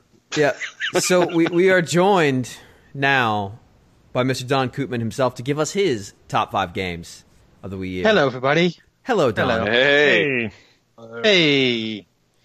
So I already wrote it for top 30 like a week ago, so I already have this top 5 ready to go. Good. So I will go for 1 to 5. My favorite Wii U game is Tokyo Mirage Session Sharp FE. Okay. Yeah, I love that game. it's really good. It's dumb, but that's why I love it too. Number 2 is Splatoon. I think nobody's surprised by that. That's the game I likely put the most hours into of any Wii U game, by the way. I think I'm currently at 170 hours with that game. Jeez. Yeah, damn. Number 3 is Shovel Knight. Yeah. I mean that definitely deserves recognition. Again, it's not the only place you can play it, but it was. Oh no. easily the best platform for me it to got play in on. there Yep. for me because of the free DLC where I got to play that game all over again in a completely different way. Like Yeah, it's that good, was but so crazy. The Spectre Knight, And there's another one coming soon. Yeah, I know, exactly. I mean, you got more to look forward to. That still hasn't fully, like, I still haven't got all that I got for my money yet. It's amazing. It's the game that never stops giving, and that's why it's so cool. I definitely the second time I replayed it was definitely when the Amiibo came out, and then I played it with a friend, and that was super cool. Fourth one is Rayman Legends. I think that's a great co-op game, especially with the Murphy stuff. That actually is the asymmetric multiplayer. There was a whole levels designed around that, which of course got like totally had to be weirdly adapted for the other systems, didn't they? Yeah, for me, it's only a game that works on Wii U or PlayStation Vita. I don't know why it would work on anything else. But I played it mostly on Wii U, especially with one player pressing on the gamepad and the other player just playing with a controller. It's really good fun. And then my number 5 is Rumbo. Rumbo. Yeah. Nice. Speaking of 2D platformers. That is one of my favorite local multiplayer games ever. I got a full crew of people together at one time. 9 people? 9 people. So Wow. four people with the remote sideways, 4 people with the nunchuck, and 1 person with the gamepad, and that feels awesome. Like there is no feeling on this system like it, and I think it's something that can only be done on Wii U, especially with the Color Master stuff, where 1 person is just a bit of the mean dungeon master who throws stuff at their way, and with the other modes like the adventure mode and just the run mode, King of the Hill. It's just all good stuff around, and like online and adventure mode just really complete that package. Awesome. That is one of the rare new 3DS retail games too. So there is that game. That game has gotten a lot of love, especially from Nintendo of all people. So obviously Don recommends it highly. So maybe I need to go back and try that one. Yeah, I've played some single player, just brief of that, so I'm not very deep even in single player, but multiplayer, yeah. They're never going to get 9 people. That's not That seems insane. I would like to find someone. I don't even know 9 people. Pretty much, yeah. Well, I'm also really a local multiplayer guy, so I usually have a lot of friends over, and that's the one time where we just could all play together, which is a really rare thing. Yeah, I did do Affordable Space Adventures 2 player, which was pretty great. Trying to coordinate, the amount of like 3, 2, 1. Oh god, it was so yeah, that game becomes really hectic in that sense, but it's good fun too, for sure. Cool. Well, Yeah, Greg, there you go. Yeah, well, we've all given our top 5s. We're pretty much the end. I don't know whether we'd have time to fit anyone in anyway at this point. If there is anybody else queued up, so I don't think so. I think we're out of time. yep. So any wrap up thoughts on kind of the Wii U's library, where it sits in the pantheon of Nintendo console libraries and all that kind of thing? I mean, I think it was good as far as Nintendo libraries go. I mean, certainly it's like all of the kind of weak spots that you would expect from a system that was pretty much only supported by Nintendo are there, but the content that was released was really, really good if you're a Nintendo fan. And it had a couple of kind of oddball things too, like Pokken Tournament was kind of just it's really good. like some pretty cool surprises in there. So I agree with John. I think it was the weaknesses you would expect, but I think they also did an admirable job trying to cover for those. I think they did, getting 2 big Japanese RPGs on the system that basically they were supporting in the singular, getting a shooter from their internal teams on the system, a games as a service game. They did. The weaknesses were still there and they were still exposed, but they did an admirable job trying to fill those voids as best they could. Yeah, I agree with what Guillaume said earlier on about getting Platinum and getting Bayonetta on there as well. I thought that was a nice move, even though I'm sure it didn't do great business. It's an incredible game, very very spectacular. Something that they wouldn't really provide themselves. Fills out the library nicely, but I mean for me, most of it is like really good games in forms that they'd already established elsewhere, whether it be side-scrolling platformers or something like Pikmin 3, which was I feel a significant improvement on just playing the new Play Control versions on Wii. Thank you. The control. The chat was just like calling for my head, but Pikmin 3 really is a huge improvement. I like the controls are better because it's designed with those in mind and all that kind of stuff. But I really like the sort of medium it reached between 1 and 2. In terms of kind of having something of a restriction on you with the fruit, but it's not as hard. Right. As the original day limit. I love the bosses that they kind of introduced in the games. Obviously you always had big creatures and stuff, but you really have real sort of bona fide boss encounters with sort of attack patterns and things which felt really special. And I really love the end of Pikmin 3. I know there's a lot of people that hate it. The execution's a little wonky, but it's really special and really memorable. That'll be what I remember from that game is that final sort of trek through the tree, getting hunted by that monster and then fighting it at the end. It's I actually really really loved that. But I think for all those games that were really great executions of stuff they'd done before, Super Mario Maker is at the top because it isn't something they'd done before. It's kind of like a dream come true of being able to make your own Mario levels and see all this crazy stuff that other people have done with it, in a way that, I've never seen user-generated content handle that well before. Right. So that was really, really special. Guillaume, real quick, because we are out of time. Well, I was happy with it, but like this generation, simultaneously, I kind of scaled back the amount of time I play games. And also, I probably have more systems than I've ever had before. So the problems of no third-party support and sparse releases and things like that haven't affected me as much. So it's easy for me to say, well, yeah, like a lot of the things I've played on the Wii U, I've really enjoyed.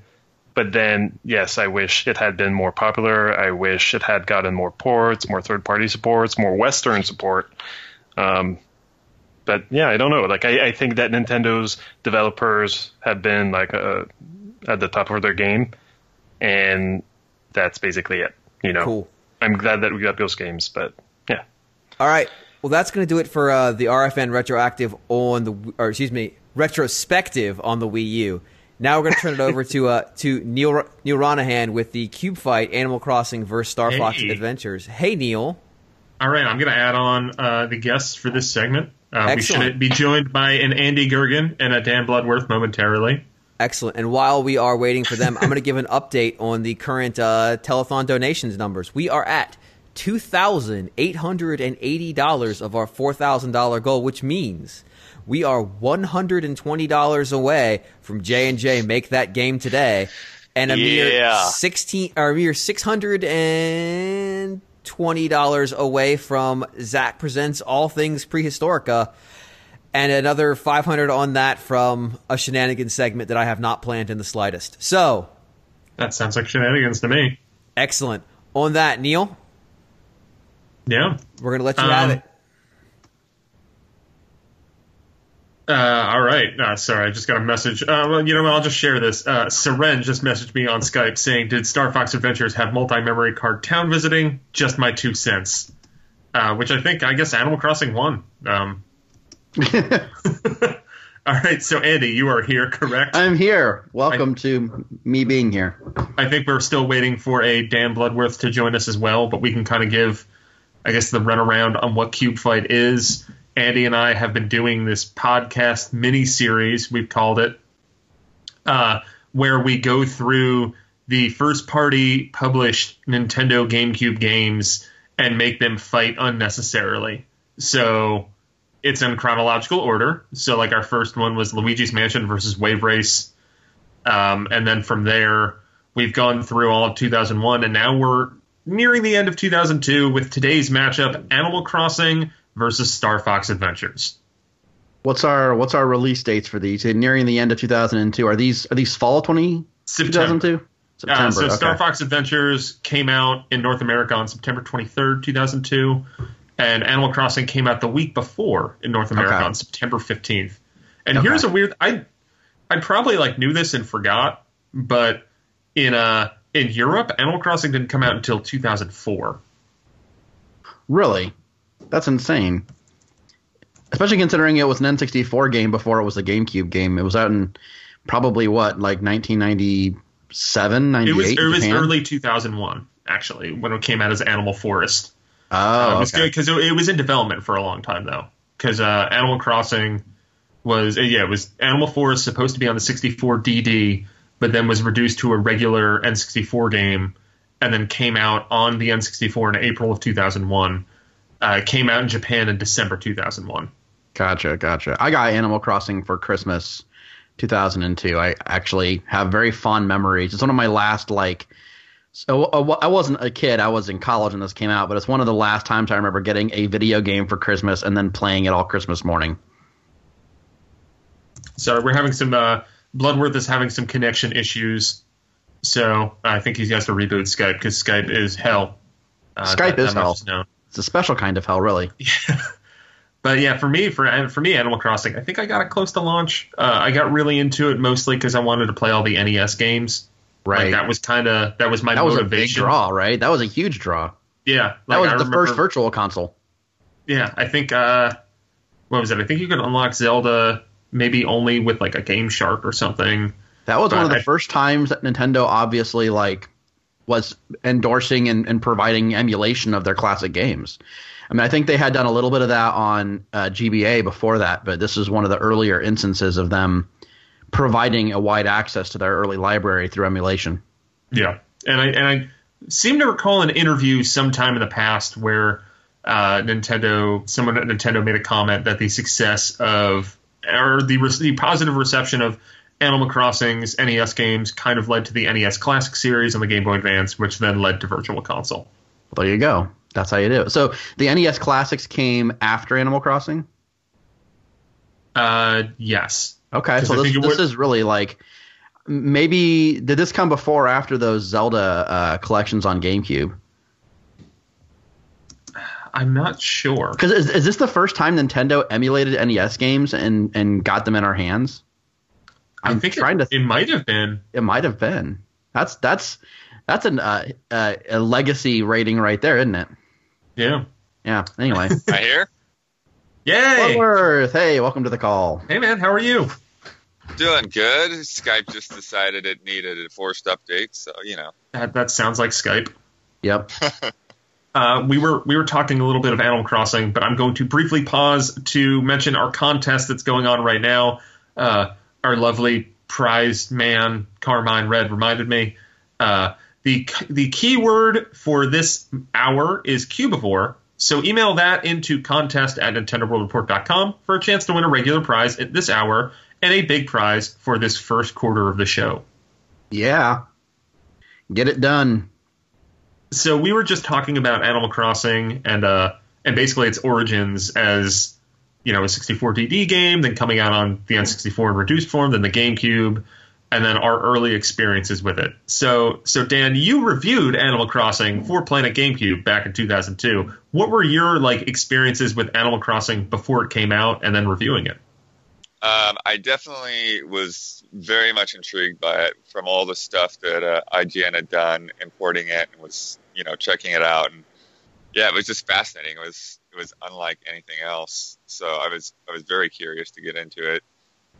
Unfortunately, I think one of the things that's completely lost in translation is the whole the speech thing, because Japanese is so much easier to just emulate with the sound effects. That it actually, the Japanese versions, it sounds like they're actually talking to you. Whereas in the American version, it's just gibberish.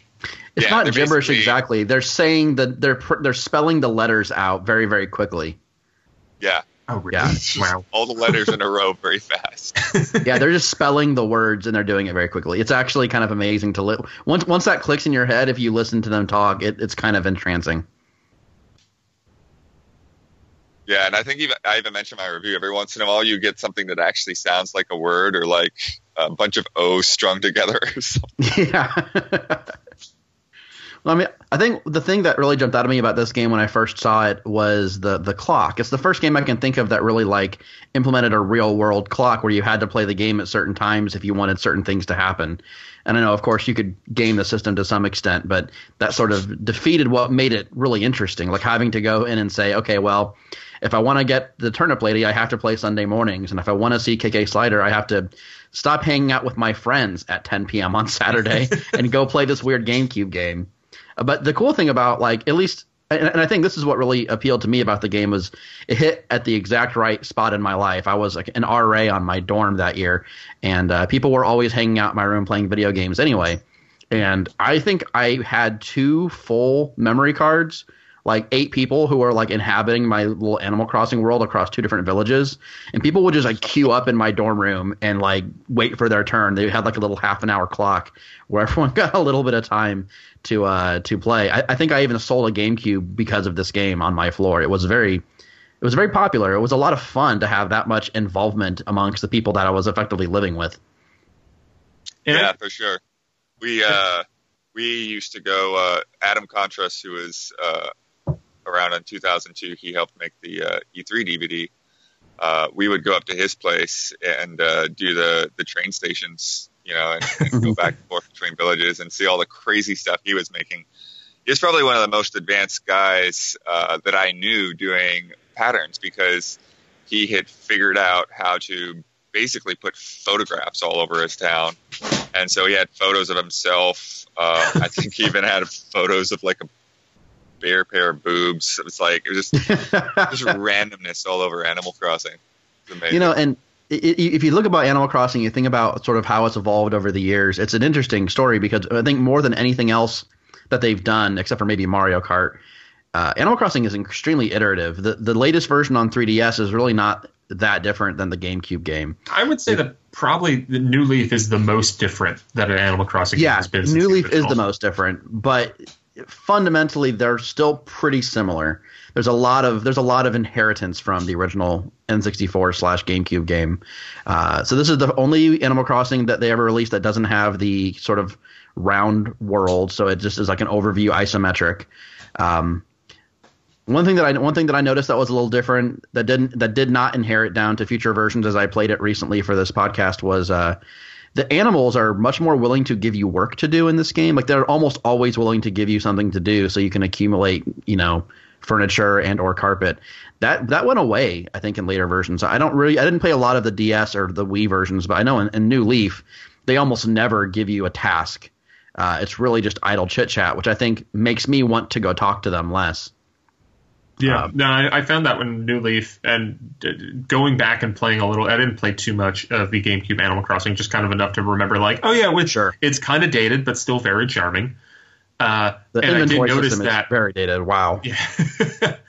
I mean, they haven't really changed that much. Well, you couldn't stack fruit even. Oh yeah, that's bad. Oh yeah. One thing that went away was I remember there was a journal, right? Like in your room, you would just be able to write down what happened each day. And I don't think that has made it forward at all. Mm-hmm. Although you noted in your cons, in your review, saying that the typing interface is slow and cumbersome. Keyboard support of any kind would have been greatly welcomed.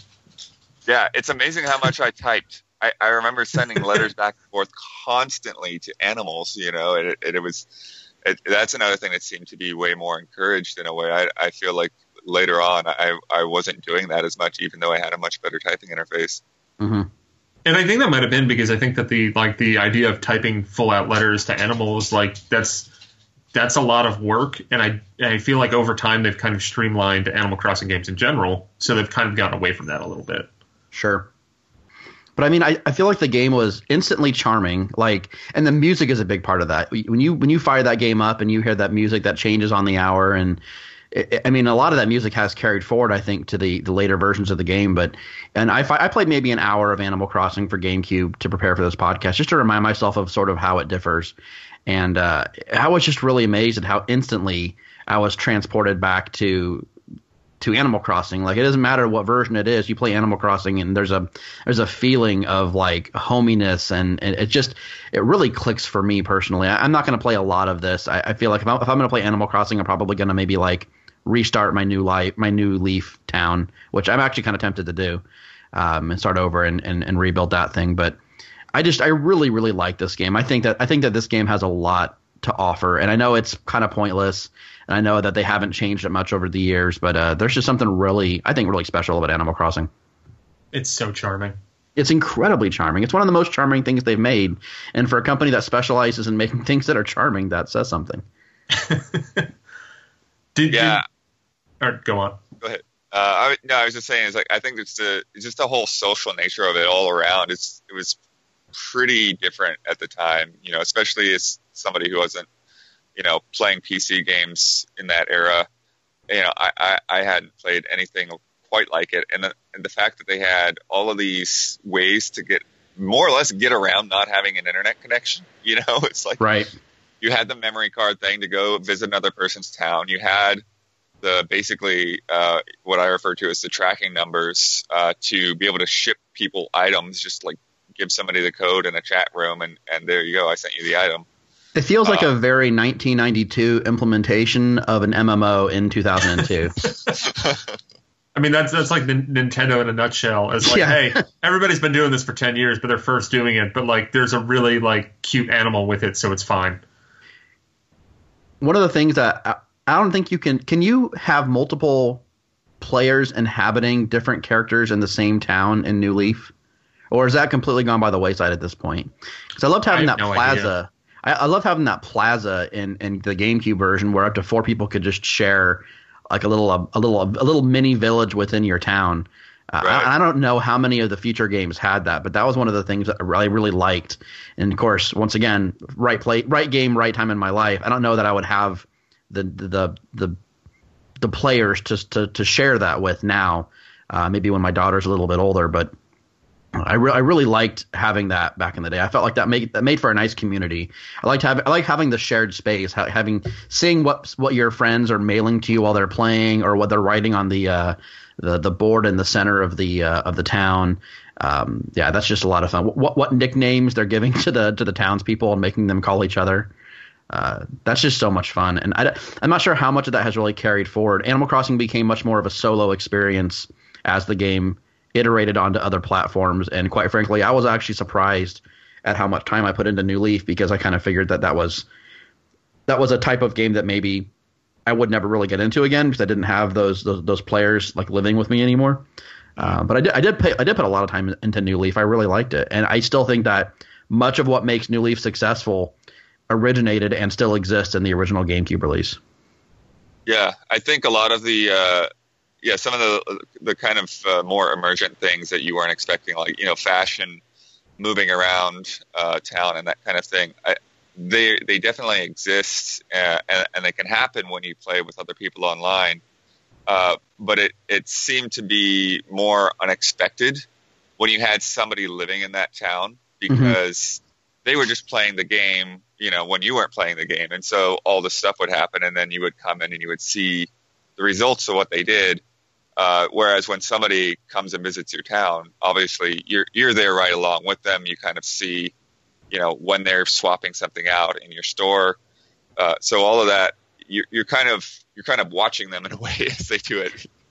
On top of that, the people that are making changes in your town on the GameCube version are people that you probably know very well, because they're literally in your physical space. That doesn't mean you don't know people on the internet very well when they're coming into your town in New Leaf, but odds are the person who's littering your town or leaving lewd messages for you to find later is someone you literally will see and talk to later on that day anyway, which I think makes them a little more impactful, I guess. I'm very envious of your college experiences with the game, Andy, because I think for me, like, Animal Crossing on GameCube didn't hit as big for me, because I didn't, like, I guess when it came out, I would have been at high school, freshman year of high school. And I had friends who were into games, but it wasn't like we lived close enough that we could do this and like, actually update it in real time and share a memory card and stuff like that. So it was a lot more like the only thing I ever really did with this was kind of visit other people's towns rarely, as opposed to having that experience of having multiple people on the same game. We even had the fish sale prices printed out on a poster in my room. Like that sound like I want to recreate that. Like, yeah, it was so good. Yeah, one of the Animal Crossing is one of the few series where I'm pretty much always buying the player's guide. I almost never buy player's guides anymore, but when new Animal Crossing out, I want that. I want that giant checklist of, okay, if I want to get something, if I want to get especially the KK songs, make that request. All right, let's go through and try to get as many of these songs as we can. Mm-hmm. But yeah, talking about people being in your personal space, it was really funny reading over my review because my wife gets 2 shout outs and we weren't even dating at the time. Yeah, that's great. And we played that game probably for, 2 or 3 years. I actually was dating a girl when I played this in 2002 that I did not continue dating for very long, but she had a house in my town. She probably played maybe 4 times total, but after we broke up, which was mostly me breaking up with her, I opened the game up like the next day and found like I had a present in the mail from her and a nice letter. And I felt like, quite frankly, a pretty big piece of shit for that. I deleted her character, by the way. So the people behind Animal Crossing, just to kind of hit that, one of them is kind of running Nintendo's internal studios at this point, Katsuya Gucci, who, Blood, have you ever interviewed him over the years? I can't recall that I have. It's funny, I got more of those Nintendo interviews when I was at NWR than I have afterwards. But yeah, I don't know that I have. If I did, it would probably be on NWR. And actually, I did fewer interviews than anyways. More the ones that I did where I was kind of sitting in with Johnny or somebody. I wasn't that confident in my interview abilities at the time. Yeah. But Aguchi, he's currently the deputy general manager of Nintendo EPD. He started off the company working on Super Mario Bros. 3 and Super Mario World as a designer. His directorial debut was on Star Fox on the Super Nintendo. He also made Star Fox 2, which never came out. He directed Wave Race 64, worked on Yoshi's Story, and then basically spent like the next 10 years of his life on Animal Crossing. Wow. Most recently, he was the hardware lead on the Wii U. He was behind like producing Nintendo Land and stuff like that. And the guy who, I guess, kind of co-directed Animal Crossing with him is Hisashi Nogami, who kind of took over as the main producer. Well, he was the director of every Animal Crossing game until New Leaf, and he's been a producer on the series the whole time, and he also was the producer on Splatoon. So that's kind of, I think that there's kind of a weird Animal Crossing, like, I guess there's an overlap with the brains behind Splatoon also have ties to Animal Crossing. Kind of see that, I guess. Maybe a little bit anthropomorphic animals. Maybe that's maybe that's a really obvious on the nose through line. I don't know. Well, Splatoon definitely has that focus on fashion as well. Sure. And it's sort of a non-traditional, non-level based or goal based game. It's got in common with Animal Crossing that you're playing it in probably shorter bursts of time and kind of doing the same things over and over again. I'm not sure if that's really a thing or not, but it's not a game where you're going through it and finishing it, I guess is what I'm trying to say. Right. It's definitely both games hold a special place in my heart at this point. I'm really wanting to go pick up my 3DS and start over on New Leaf. Nope. I'm sure I'll play it for like 25 minutes and be like, well, that was fun. Dude, if you do it, I'll do it. Because there's that update coming out. That's true. Vaguely soon. I think sometime this year. It's like I don't have a particularly compelling reason to delete my old town other than I kind of want to start over. Because the fun of that game is building your thing. And once you've kind of built everything you want to build, then the fun begins to wear off. So I guess before we move on to Star Fox Adventures, Animal Crossing will likely have a new entry, I would assume, on the NX, maybe sometime soon. What would you guys kind of hope to be in that new version of the game? I guess, Dan, let's start with you. Oh, wow. It's tough, like, coming this far away since, it's been a while since I played New Leaf. I would, as we're talking about, not having people in that central town and this, who knows what this hybrid idea of the NX is, right? But it'd be interesting if they could sort of merge some of those concepts together towards, like, you have this central town where your family or close friends are at, and then when you take it with you, but you can still take it with you on the go and play it wherever you want. Because I do think that Animal Crossing has only benefited from going portable, and I never really got into the Wii Animal Crossing for a number of reasons. There were some weird things in there that I didn't like,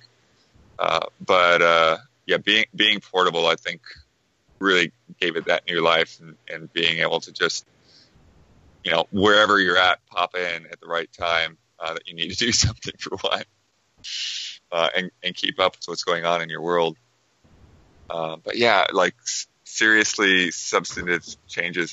It's very hard for me to think up something right off the top of my head.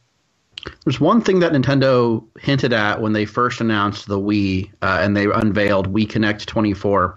And I'm not sure if this is a thing that I invented in my head and pretended that they said, or maybe I just took a quote out of context. But I was thinking when they first unveiled Wii Connect 24, sort of the always-on standby internet connectivity thing, that one of the pitches for that was, hey, people could visit your Animal Crossing town even when you're not playing. And I've always thought that was the next logical step.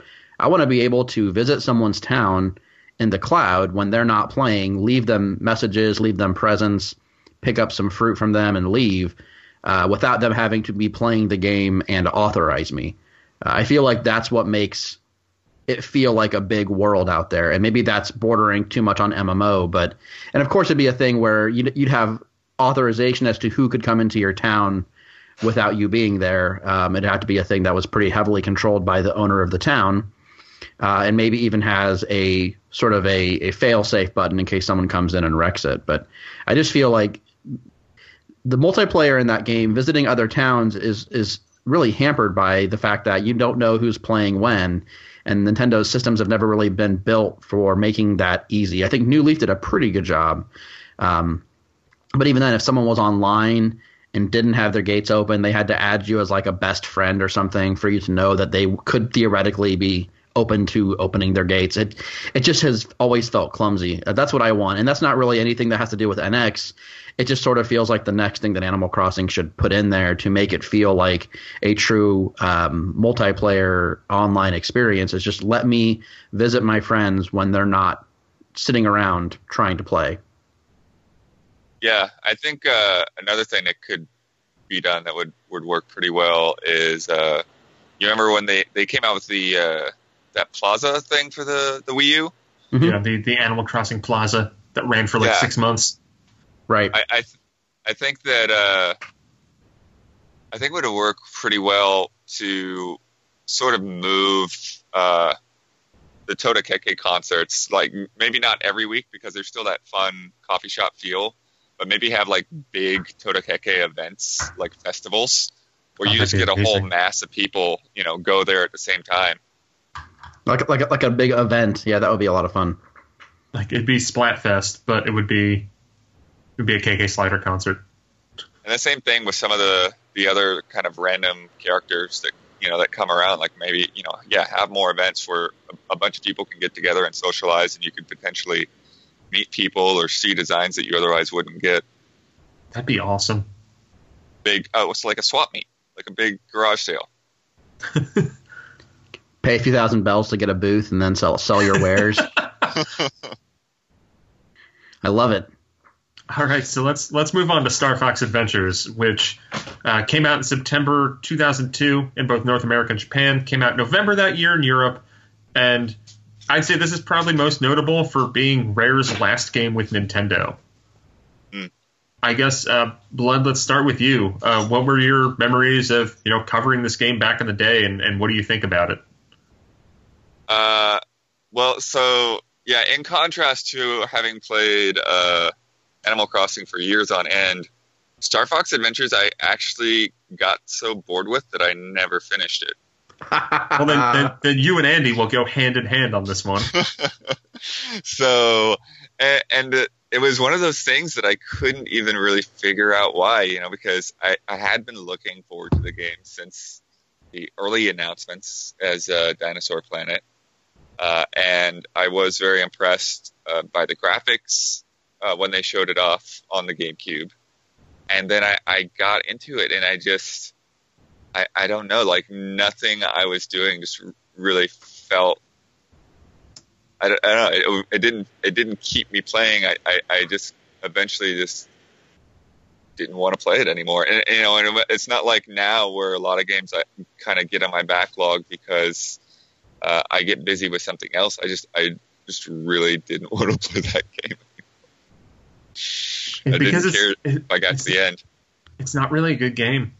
You're describing my last week. I actually picked this game up for the first time about a week and a half ago because I'd never played it when it first came out, and I thought, well, I probably should try to educate myself a little bit before we do this discussion. So every night for about a week, I've tried to pick this game up, and at least a couple of those nights, I literally got to the title screen and said, no, I can't do that right now. And at least twice, I've fallen asleep, sometimes multiple times in the same night while trying to play this game. It's just so boring. It's so boring. Like the pace is terrible. The combat is mind-numbingly boring.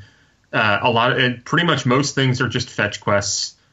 Like, I guess the good things about this game, it's that the graphics are really good. I still think they hold up pretty well. Presentation is top notch. Yeah, like voice acting's good, music is great. I do really like the moments when you're in an R-wing in space, and it's been 14 years. If you're averse to spoilers of Star Fox Adventures, maybe come back in a half hour. But the ending's really cool because you do fight Andross, but I wish that was the entire game. And also they build up General Scales as this big villain for the entire game, and it's all right, I'm gonna fight him, and then Andross just kills him.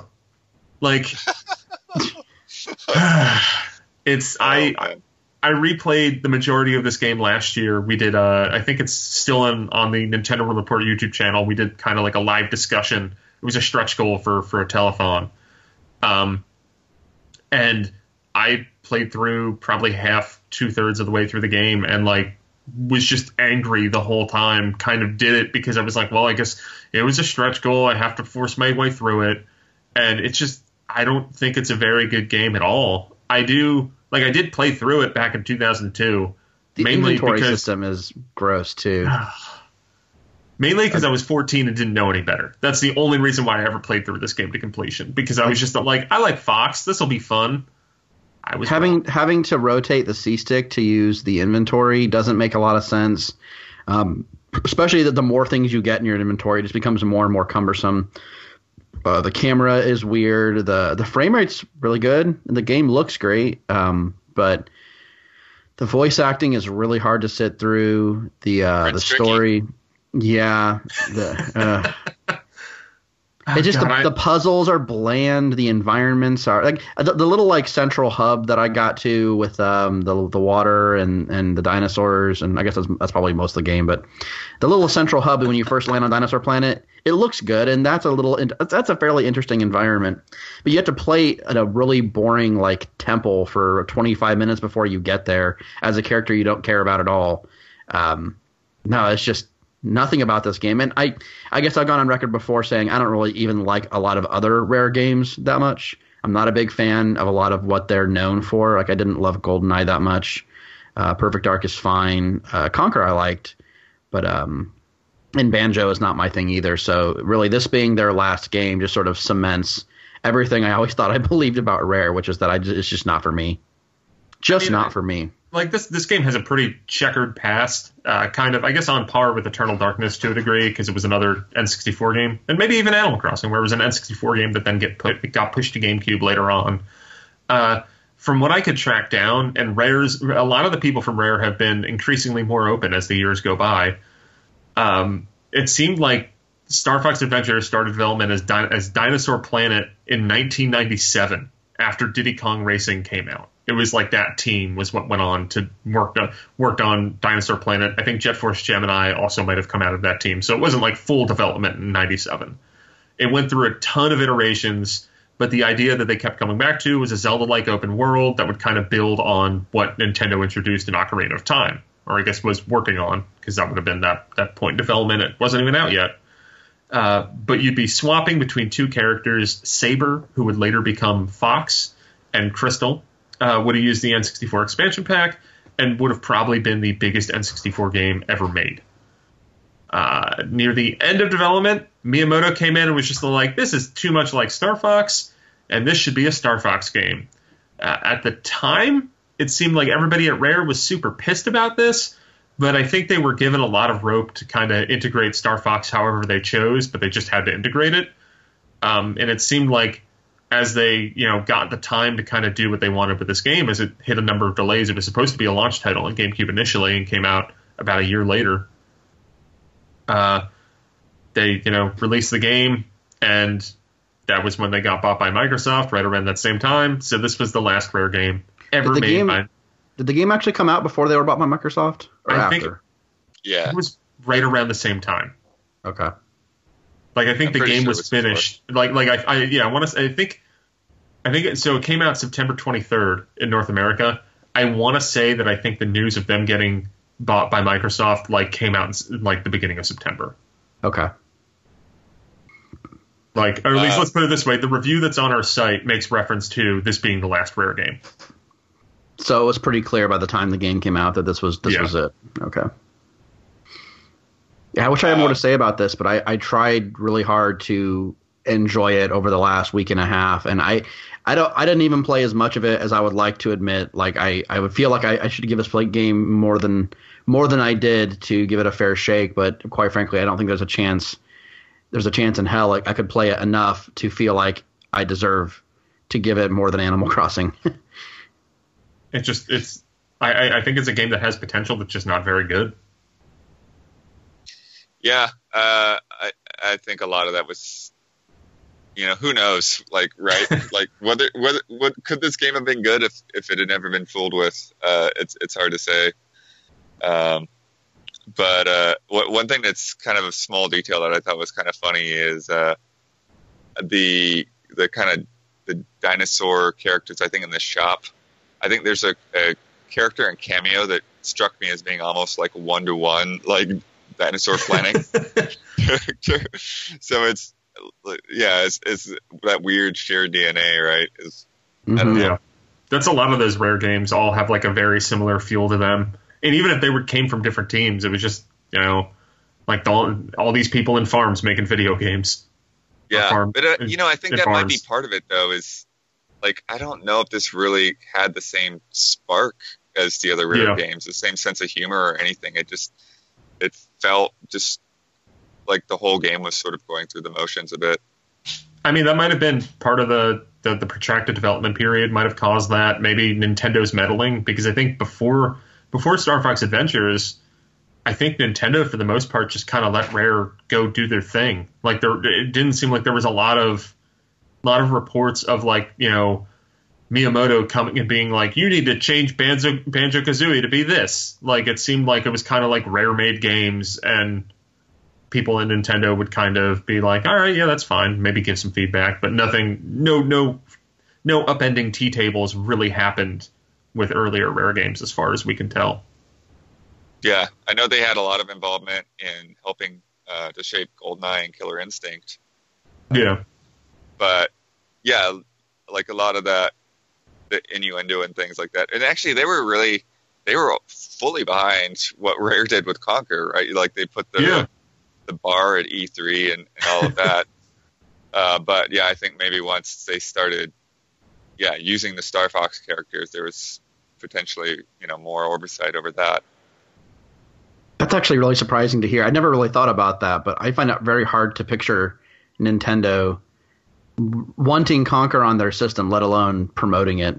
But I suppose it had to have happened. So when your system underperforms, you do weird things. Yeah, that's fair. This was the very end of the N64, which was some dark times, leading into some more dark times for them. The games were fun though, except for this one.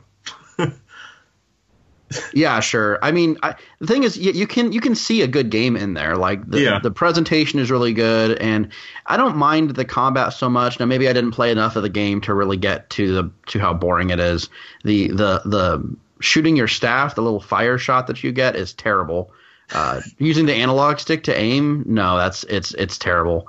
But no, there's interesting things in there, but it's not like Ocarina of Time had just come out. Like, they had a template, and they just chose to veer from it, I guess. Maybe they just didn't have the skill set to follow that template as closely as maybe they should have. And I guess before, I'll mention one of our reviews from the site from Rick Powers, in which he uses the term mixed bag, which, fun fact, that is banned from being used on Nintendo World Report at this point. I will recap that we are over $3,000.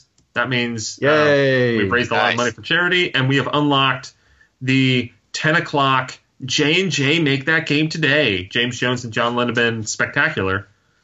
We have 2 segments left to unlock: All Things Prehistorica with Zach Miller and the Shenanigans Midnight Hour segment. So we are 75% on our way to our goal. So, donate, give to kids. It all goes to charity. And we're only 1,000 away from our goal, and then after that, we'll have to start coming up with stretch goals, I suppose. Share on Snapchat and Friendster and all the social media platforms. Share on Tumblr. You can still enter a contest. Email Cubivore to contest@NintendoWorldReport.com for a chance to win a regular prize this hour and a big prize in the first quarter of the show. And you can look to see what all those prizes are by going to NintendoWorldReport.com. We have, the whole rundown of all the prizes that have been called to give away to you, the listeners, during this show. There is a plethora. So the funny thing that I'm noticing about Rick Powers' review of Star Fox Adventures is that it appears that it is a very positive review. He gave it a final score of an 8. Most of it is pretty like this is a fun game. But I feel like this is a problem, which is why we got away from having categories in the reviews, because graphics are a 9, sound's a 9.5, control is an 8, gameplay is a 6, yet the final score is an 8. And all of the pros are about decent voice acting, a good ending, outstanding graphics, superb soundtrack, and all the cons are related to what the game plays like, where it's inconsistent game mechanics, pointless combat, and tedious gameplay, which it's just that especially now where the graphical power has kind of just become it looks good for 2002. This game does not hold up well for me at all. No, and having not played it, I have no nostalgic value for it. So this was trying to play this game over the last hour was just sort of forcing myself to do something that I knew I wasn't going to enjoy. All right, so now's the time in Cube Fight where we do pointless scores for fun, even though it's becoming increasingly more obvious that Animal Crossing is probably win this matchup. Well, let's just make sure we reiterate that our scores have nothing to do with the game that we picked to win. Yeah, it's more of an exercise in futility and fun. Yes. So for both the listeners and Bloodworth, we'll go over what our 3 categories are. Andy, do you want to take that away? Yeah, absolutely. We have 3 categories we're scoring from 1 to 10. The first category is legacy/importance. So this would be basically, what does this game really mean in the big picture for both GameCube and for Nintendo as a whole? Is there any reason to remember this game now, more so maybe than even in 2002? The second category is test of time, which is basically, hey, if you pick up this game today and you play it, how does it hold up? And then the third category is the fun factor, which basically just boils down to, do you have fun playing this game? It's just a catch-all category for your thoughts on the game. So I'll start this off, and we'll go ahead and do Animal Crossing first. And we'll go ahead and all three of us will give our scores for each of these categories individually. So starting with Animal Crossing, legacy and importance. So this is the first Animal Crossing game out of, I believe, 4, not including the dumb board game, that we've gotten since then. And I do believe that the legacy of this game is that it established a pattern that they have not deviated from, really. I would say half of New Leaf exists, at least half, exists in Animal Crossing 2002. It is a core franchise for Nintendo. It began here. Legacy and importance for Animal Crossing, I'm going to have to give I'll give it a 9 out of 10. Neil? I'm probably going to be even more glowing about it because Animal Crossing started off a really successful and important franchise for Nintendo. Like it's does very well in Japan. New Leaf was a success worldwide pretty much. And it's a series that, like, they have spin-offs. They have mobile games, or a mobile game on the way. They have an Amiibo line that might have bombed, but they had an Amiibo line based solely on this series. I think as far as, like, I mean, people talk about how Pikmin was, like, the last new thing that Nintendo made. And I guess Animal Crossing technically did come before Pikmin in Japan. But I think that Animal Crossing might be one of the most important new franchises that Nintendo has made since 2000. I would give this for legacy importance. I'm giving it a 10. I can't argue with that. Yeah, I agree with a lot of what you guys have said. I think, again, it's very different from anything Nintendo had done prior to that. The idea that you don't even beat the game. I put in my review, like, it doesn't end until 2032 because that's when the calendar runs out. We'd only be halfway through our Animal Crossing experience right now. And yeah, so it set up this template for a very different type of game, which I don't think is even, I haven't seen a lot of things to compare it to. Maybe The Sims is the closest thing, but that gets into so much micromanaging, whereas Animal Crossing really does just let you get into whatever part that you want to, and if the longer term goals don't interest you, then you don't go for them. Really, you do something else. So yeah, and I think even though it may not be as recognizable to the general public, I think it's had a significant impact, and it's something that will continue to be popular on Nintendo systems. So I'll give the legacy a 9. Excellent score. So next we go on to the test of time, which is if you pick up this game today, how does it feel? How does it play? Does it hold up to today's standards? I did play about maybe an hour of Animal Crossing. After the tutorial, I wrote some letters. I advertised a sale on butts at Nook. There was a butt sale at Nook. I put it on the main sound sign in the middle of town. Yeah, I think this game holds up just fine. I think there are some weird control things on the GameCube controller, like having to use the weird analog shoulder buttons to do like paging is weird. Not being able to stack fruit feels a bit archaic, but for the most part, this game controls very well. I think I have no problem giving this game an 8. Let's go with 8. That seems fair. I think the test of time, I think that while this game did have an important legacy, I think that it's a little rough around the edges compared to the later games.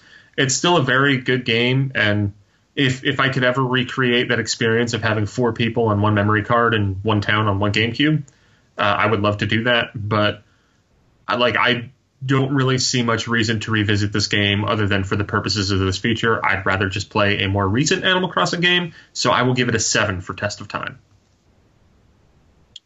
Yeah, I think it's interesting when you consider that it's a game that's sort of replaceable. once the newer versions come out, most of the things that you want to love about Animal Crossing, you want to play in Animal Crossing, you can get pretty much all of that in a newer version.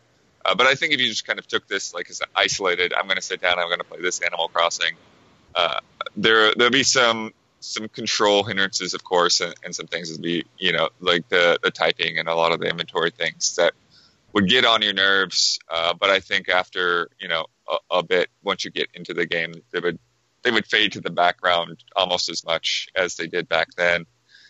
So I would say, I would probably say with a 7 as well on Test of Time. All right. Now we're moving on to the fun factor. How fun is this game? What is it's just a sort of a catch-all wild card category. I think Animal Crossing is still a lot of fun.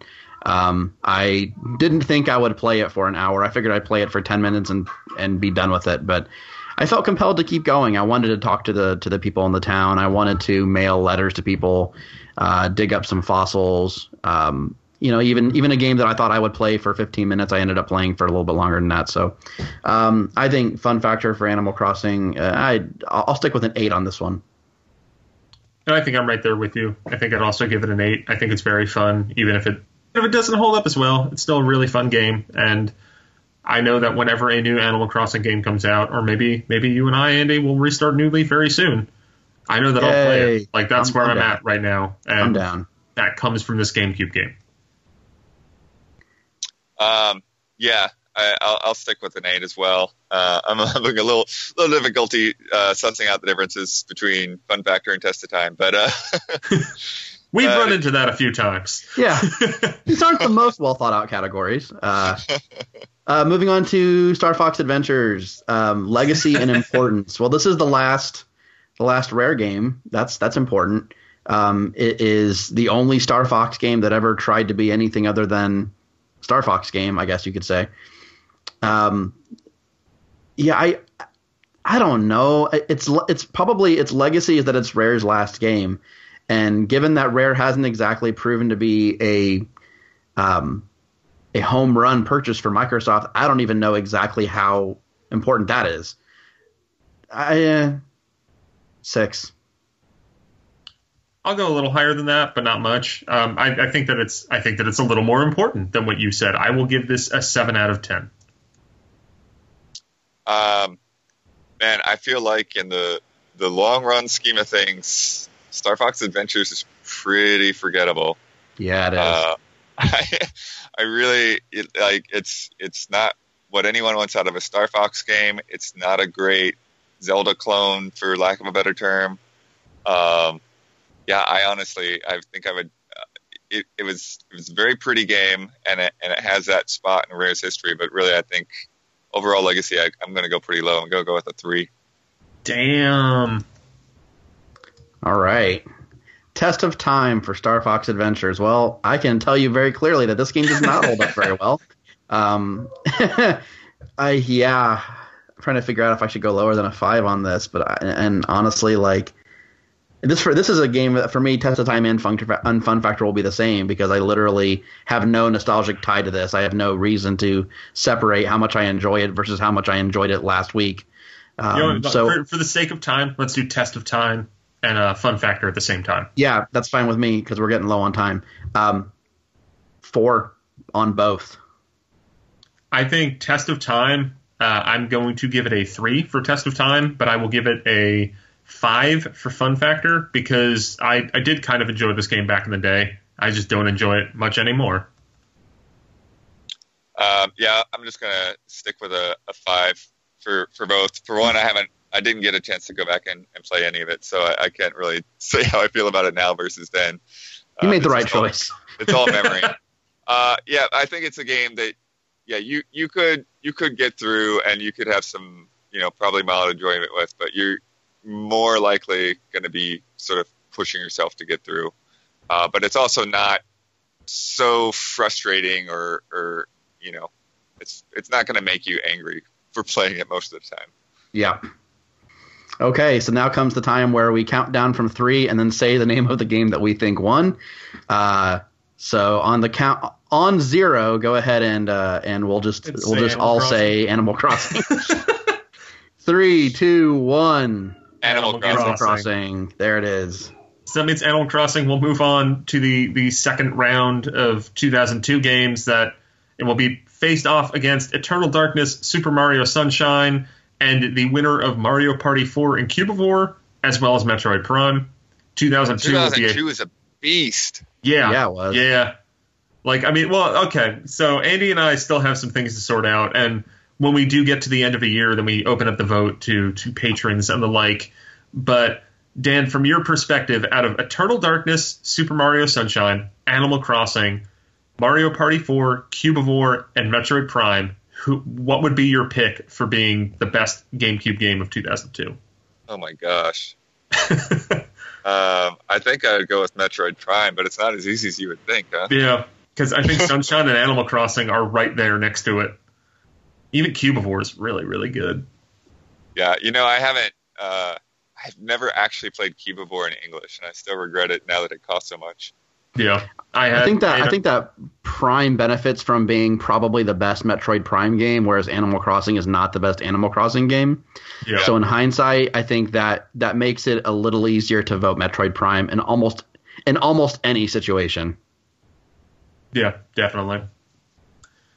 So if you have not emailed the contest at Nintendo Report email with Cubivore for your chance to win a prize this hour, which is almost done, and a big prize in the first quarter of the show, you can still do that. We're at $3,000, 75% of the way to our goal. We will be rocking this until at the latest, or I guess at the earliest, 11 o'clock at night. So we've got a lot more show to go through. I guess as we're wrapping up, Dan, tell us all about Easy Allies. Yeah, so Easy Allies, we're basically we're a bunch of Game Trailers refugees. I started at Game Trailers in 2007, which is basically why I left Nintendo World Report. I did some stuff at G4 before that, but I was able to do some NWR stuff on the side at that same time, and that was really just kind of a temporary job. But yeah, so in the beginning of the year, Game Trailers was shut down, and I was on my honeymoon. So when I got back, we kind of regrouped, and we decided let's try the Patreon thing. Let's see if we can get some funding to do some videos part time. And we got enough to basically be doing just about everything we want to do. So we're on Patreon, we're on YouTube, we are on Twitch all the time, and we're making all kinds of different videos about video games. We do reviews, we do podcasts, but then we also have some of the lighter side of things. Ian Hink has a show called Easy Update that which is you wonderful. Never know what to expect. And one week we'll just be playing a game together. The next week we'll be dancing in the park. So, it can get really fun and out there. And there's a lot of different things that we do. Yeah, I know Andy and I are both we are both patrons. Thank you for that. Yeah, no, you guys are doing in some of my favorite gaming content out there. Absolutely. So, I had only really kind of come across the Game Trailers archive maybe January of this year. I had just kind of been blissfully unaware of it. And then in January of this year, I kind of stumbled across Final Bossman, and I kind of put the pieces together. Oh, that's where Bloodworth went to. I know who that is. And I started mainlining Game Trailers content on YouTube. And then like 2.5 weeks later, you guys got shut down, and I was kind of devastated. So I was really happy to support you guys when you launched Easy Allies. So you guys keep doing great work over there. It's fun to watch. Yeah. Thanks. I guess we are now moments away. I guess we need to look for Jonathan Metz, who is Jonathan Metz. I know that guy. To do Austin Mates Play Super Mario 64 for the first time. Hey Neil, I'm working on getting them on right now. So okay, perfect. We may have to stall for a minute or two. That is fine. I will go over the charity totals so far. We have $3,000 raised for charity, 75% of our goal. We are $500 away from All Things Prehistorica, which would be at 11 o'clock at night. And then we are $1,000 away from our goal, which would get us to Shenanigans at midnight. In case you want a little preview of what's to come, we will have Jonathan Metz and his Austin, Texas friends talking about Super Mario 64 at the 2 o'clock hour. Don Koopman will be talking about terrible eShop games at 3 o'clock. We got a Radio Trivia Live segment at 4 o'clock. Nice. Nintendo News Report is doing a final Pokemon Sun and Moon preview spectacular at 5. Seren McNulty is doing a Pitch Your Game hour at 6 o'clock. There's an hour with the Famicast with John and JJ from 8-4 Play at 7 o'clock. I will be back on at 8 o'clock to do a Super Mario RPG retrospective, which I'm very excited for. 9 o'clock is NFR determines Nintendo's greatest RPG system with RP Gamer, which should be a glorious debacle, especially if someone really argues hard for the N64, like I've been told is going to happen. and then 10 o'clock is J&J Make That Game Today with James Jones and John Lindemann, which will be even worse than the segment before it, I'm sure. It's not planned yet, so it'll be good. All right, so here it is. I'm going to be bringing in the Austin Mates crew right now. I am adding them to this fine radio setup that I have got rigged across my lap. So I think you should be able to get after the first star. Hey, you're on the air, so probably don't say anything that's going to get you in trouble. Hi, Johnny. Castle that I think we can get to. I am open to all suggestions. I don't think they're listening to us. Playing the game is exploring. This is more of an us observe them play for an hour. Hey, Johnny. Can everyone hear us all right? Well, we were due one of these, and I thought it would be John Lindemann not showing up for his own segment, but instead, at least that was quiet. Can you guys hear us? We can hear you. Can you hear us? Excellent. Okay. Yeah, we can now. How's the music sound to you? I can hear it. It's kind of washed out. That's fine. I think that's good. Turn it up just a little bit. Gabe, are you capturing? It sounds like somebody is murdering that pan flute. That sounds right.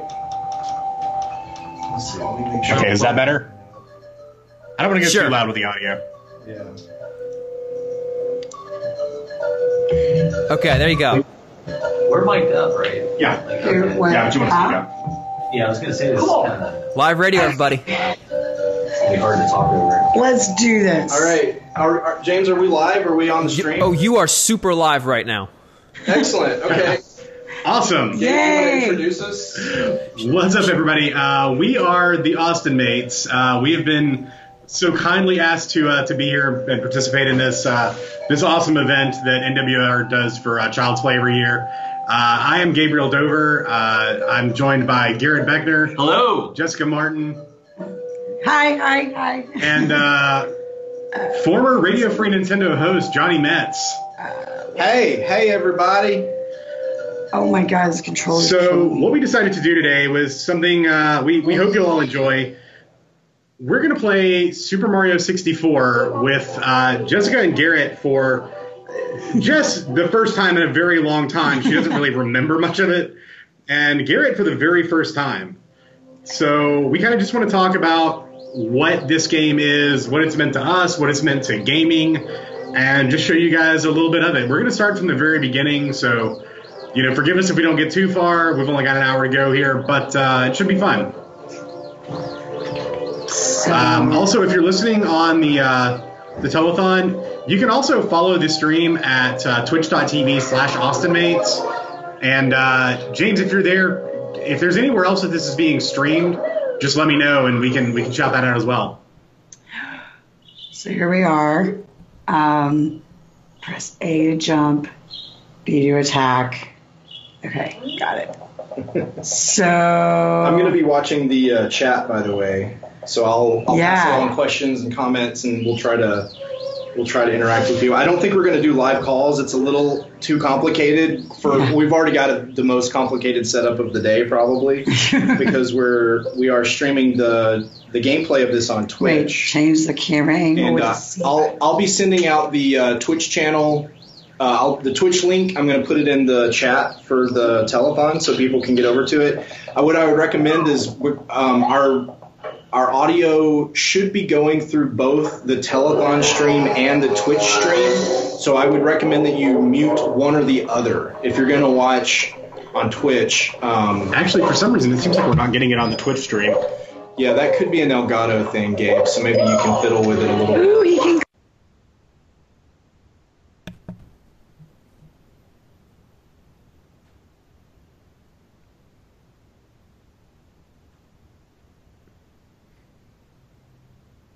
I believe we just went dead air. Hi, everybody. Technical difficulties. I'm working with the Austin Mates team to get that back. It's a work in progress.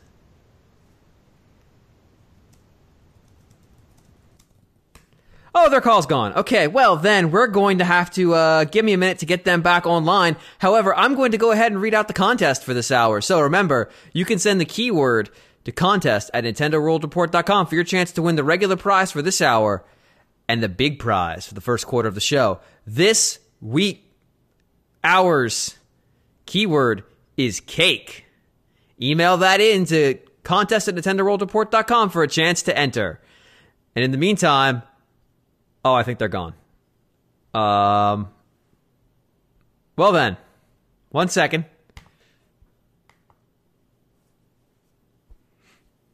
Lost audio in the stream. Hey, we're back. Hi, guys. And we're back. So, Yay! we have lost the stream. It's just kind of crapped out on us. So that's fun. I am working on getting that back. Give me one moment while we reset some hardware.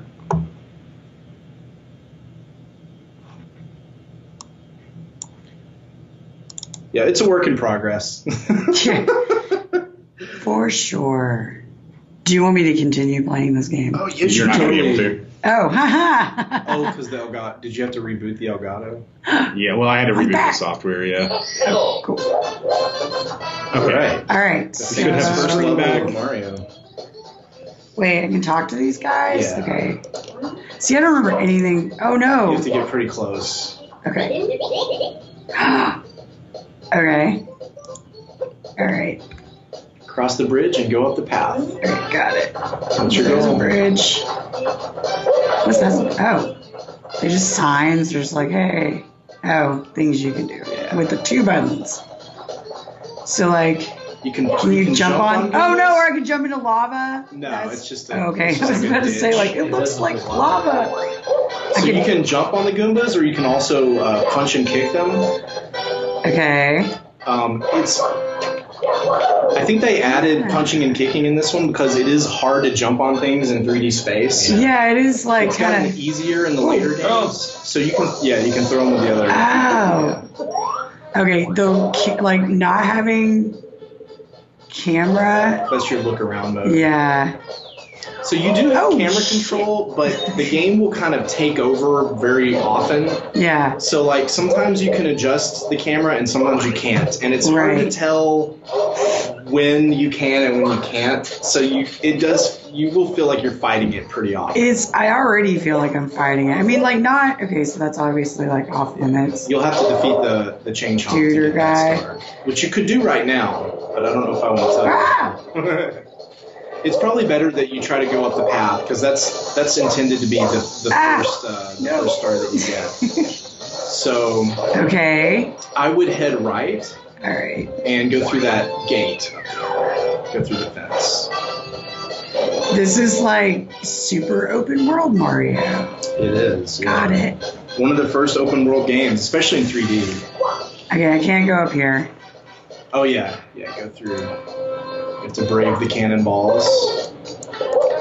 I'm good at dodging things, apparently. That's cool. So your goal is to get to the top of the mountain here, and you might get knocked off. That's okay. Once you try again. Yeah, well, I want to make sure Garrett gets in on this. You're not likely to die, but if you do start taking damage, one of the cool things in this Mario is that you can collect coins to refill your health. So it's pretty easy to. So he doesn't shrink like in 2D Mario. He doesn't get small or anything. You can either jump across there or walk the plank. That cannon, by the way, was the thing shooting water balloons at you. Oh, cool. I never had a Nintendo 64. It was the only Nintendo system that just I refills your skipped. Oh, okay. I was like, does it go? No! Damn it. And that's nothing. This is just nothing. There's a secret in there, but don't worry about it. Yeah. I don't have time to worry about your secrets. Oh, God. No. All right. It looks like the stream is pretty far. I'm going to refresh it. Maybe it's not as far behind as it looks.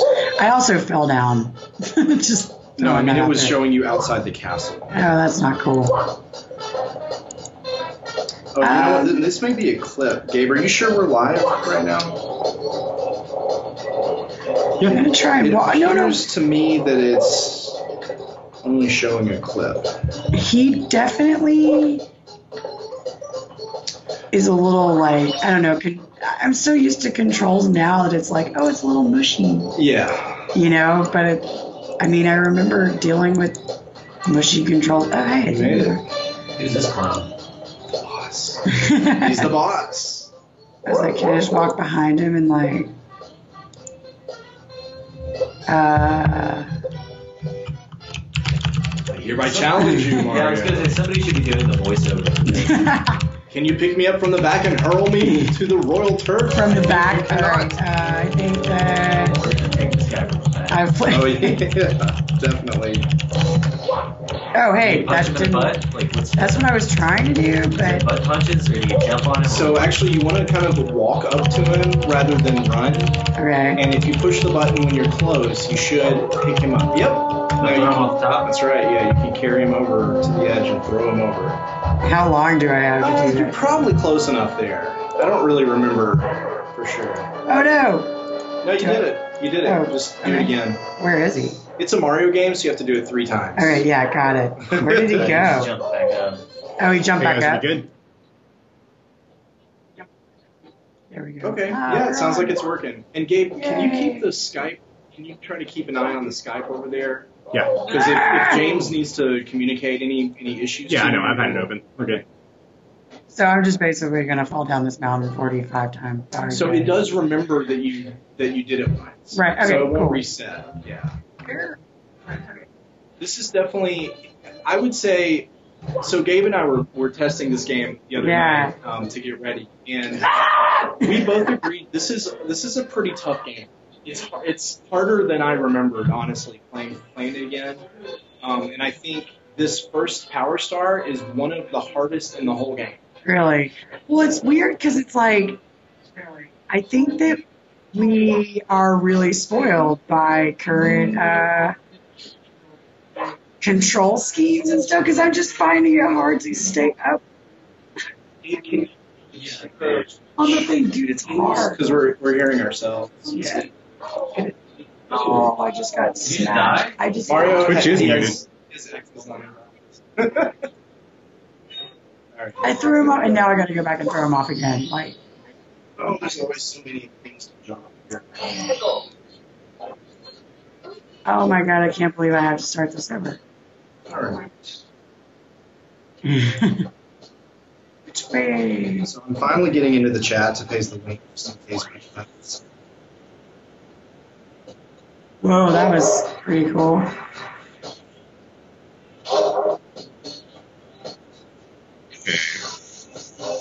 Now he's after boy. So we're getting monitoring for somewhere, and I don't know where.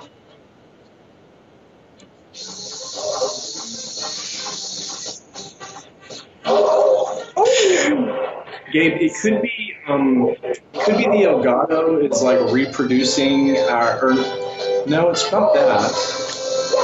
Can you still hear it? No. No, it looks like you caught it. Okay. Let's try this again. The Elgato has like numerous monitoring functions. It's really strange. It looks like the Twitch is working well. That's good. Yeah. I mean, off and on, but yeah, looks like it's doing it. Some people are watching the Twitch. Yay! And Sorry, guys. our telethon. I mean, the main thing is the telethon audio because that's that is the main show. The Twitch is kind of a bonus. Yeah. But yeah, we should probably we should narrate this a little bit. See, when I tried to jump over that earlier, though, like you'll see. Yeah, that no, it's that. You yeah. can laugh now, but no, I that's it's tough. Like that. It's harder than happens it a looks. lot. So all of this stuff is harder than it looks. Yes. This is not an easy game. So just, I would say your two best bets there are you can try to swivel the camera around to see that's when the the problem, cannonballs are though, is coming. that like this camera. It's tough, yeah. Sometimes it doesn't want to swing out where you want it to. So the other thing is the plank is probably easier. You just have to take it slow. That's what I was trying to do. Oh hey. And Don't blame me for your problems. the trick there is use the analog stick and just lightly push it, and you'll walk slowly. You can also crawl if you hold down the Z trigger on the below. What? You'll crawl, and that's really safe. So if you're in a really precarious place, that's the surefire way to get across, because he'll just kind of scooch his butt across it really slowly. You can also tap the Z trigger and jump at the same time to do a long jump. So if you're in a hurry... That's an advanced move, Gabe. I don't know if we're going to get to that. It's really point unnecessary for this. Okay, so we're back up here. All right, so Jess, you're finally back up to the top. Yay. It took me like a good jillion years. And he'll be like, you're back. Yeah. No, he's probably going to give me the spiel again. Yeah, because I died. Yeah, but I don't think it resets. Maybe it does. It does. Oh, really? Yeah. Well, that's okay. You can get it. Just don't let him catch you. That's the main thing, because he'll throw you too. But yeah, he's slow. You want to kind of face him directly behind. Like that? Nice, yeah.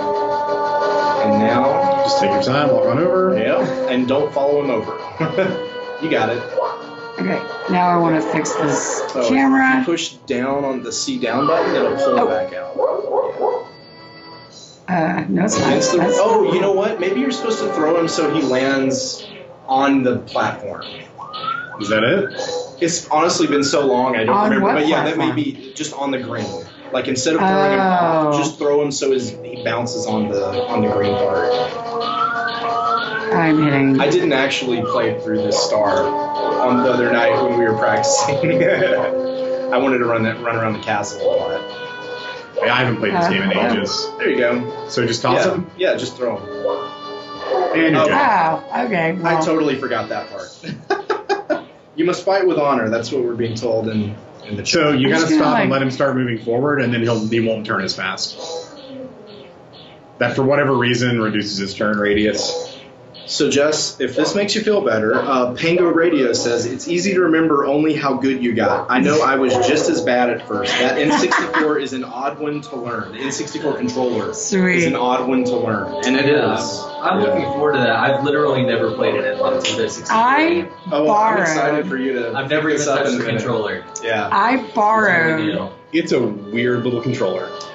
Gabriel's for a couple weeks when he got his. And oh, nice. Done. Cool. If I want to see you again, why would I want to see this dude again? For secrets and stuff. You know what? Believe it or not, you do.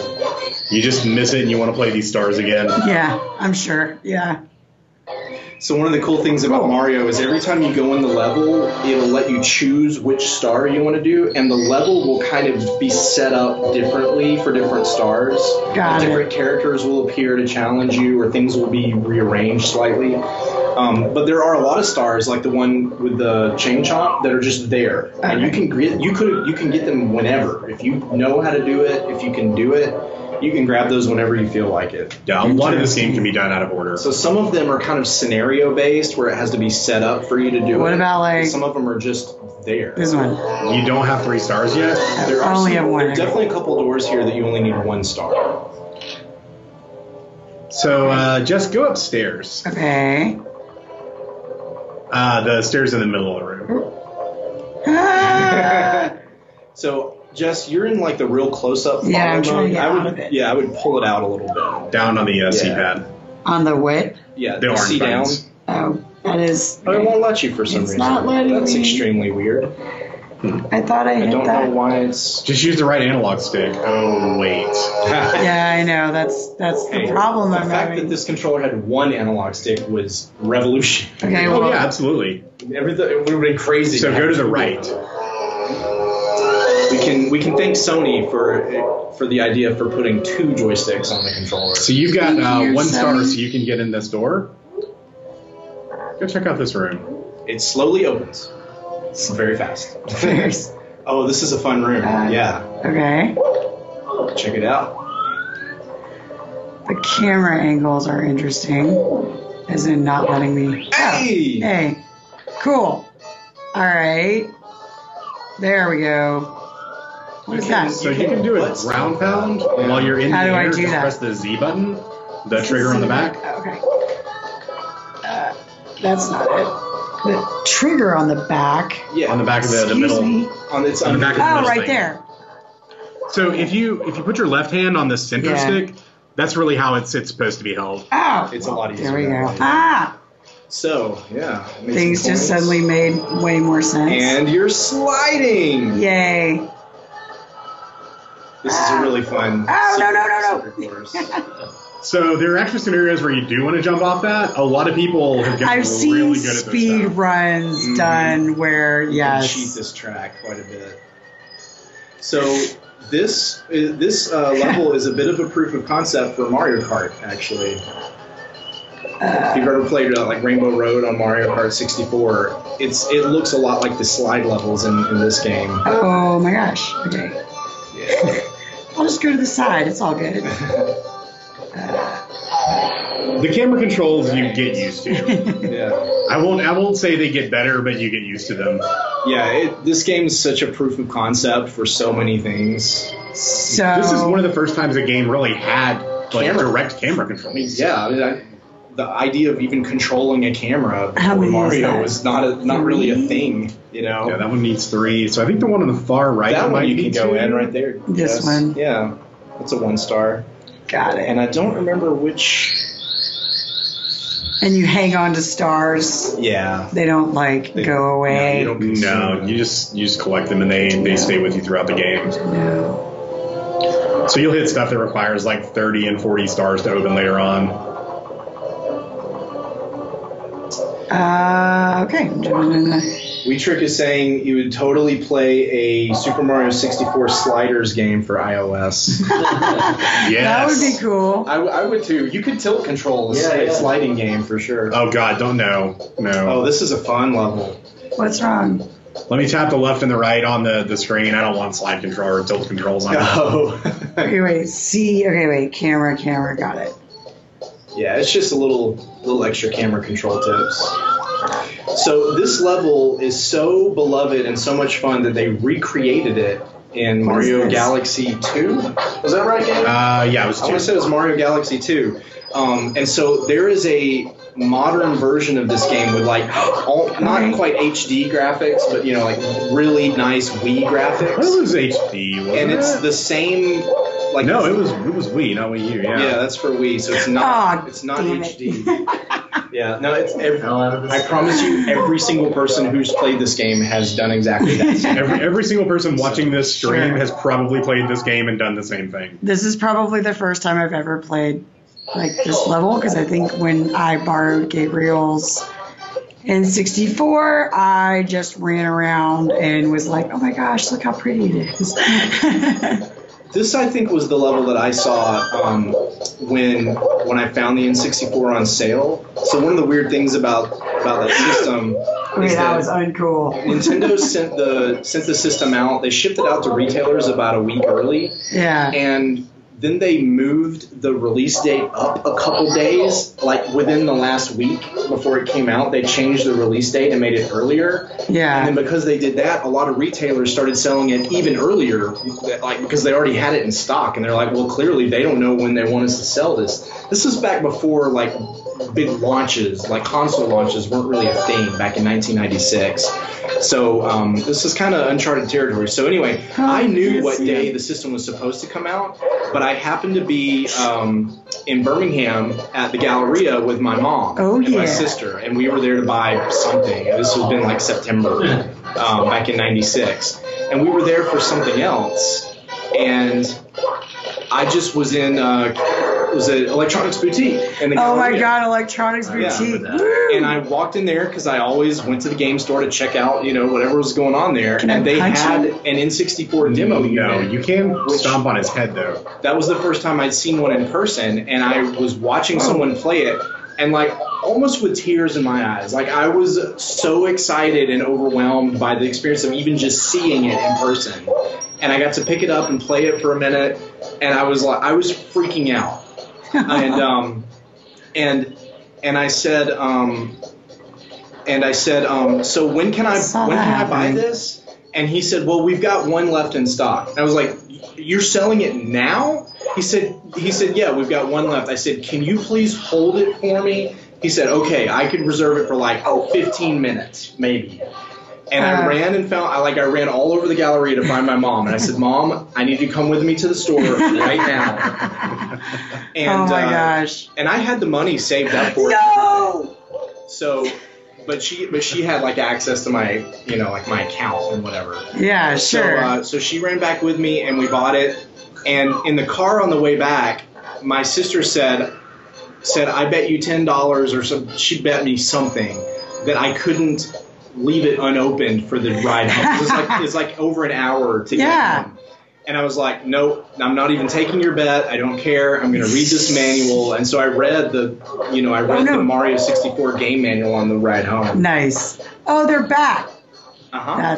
So you can go either way here. You can try to sneak along and get the red coin, but then you might wake up the Piranha Plant. Okay. I think the first time I played this was the very next weekend because you brought your system over to Matt's. No. Yeah, that sounds right. We all get to play this. I think Josh's friend Bart was there with his PlayStation at the same time, so I got to try both for the first time in a single weekend. See, I skipped the Nintendo 64 and went to the PlayStation. Same here.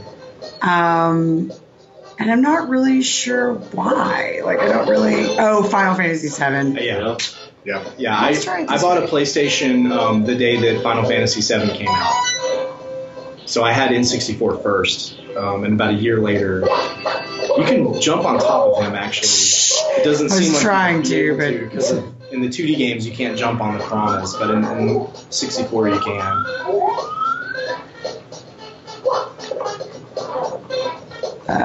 This is no doubt a tough level, but it's very iconic, and it's shaped a lot like the first one. It's kind of like a mountain fortress that you have to climb. A lot of the levels in this game have this kind of structure. Okay, I cannot yet. Maybe we should pass over to Garrett because it's close to half. Would you like to try this? Yeah, well, let's get to the hard part. You might want to choose a different level, Garrett. No, it's fine. I'll figure it out. So D Bloodworth 2 says in the Twitch chat, he totally ripped it open in the car, looked at the weird new cartridges and everything.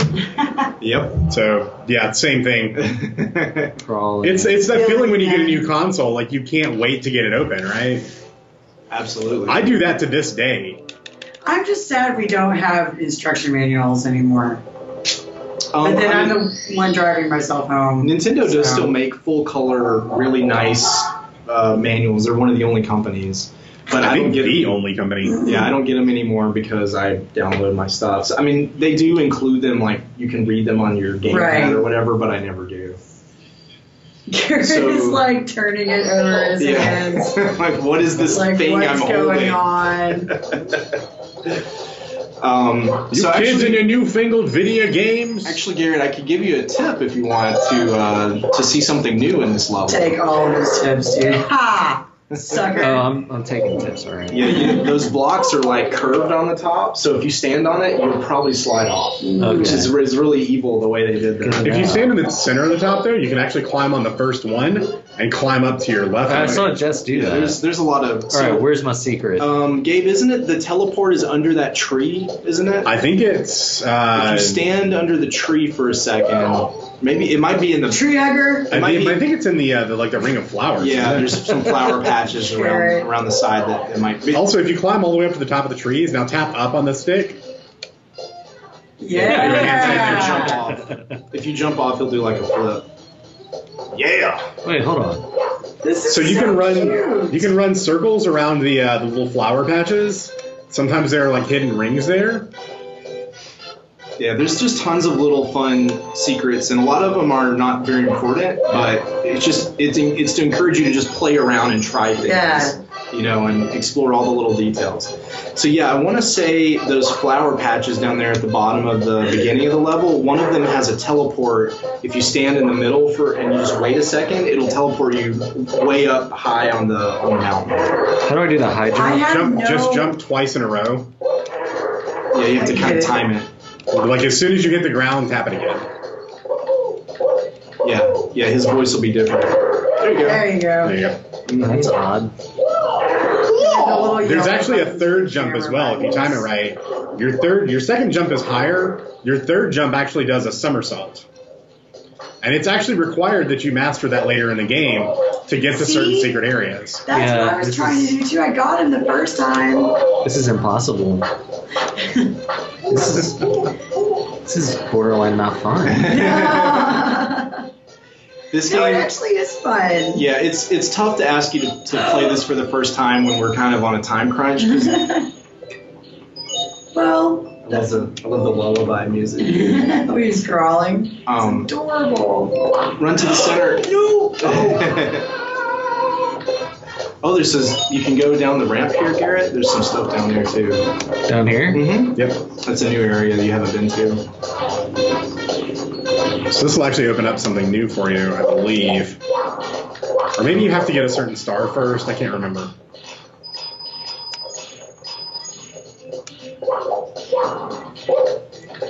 How do you pick stuff up? Oh, yeah. You can throw it at the wall. I think it has coins in it. Yes.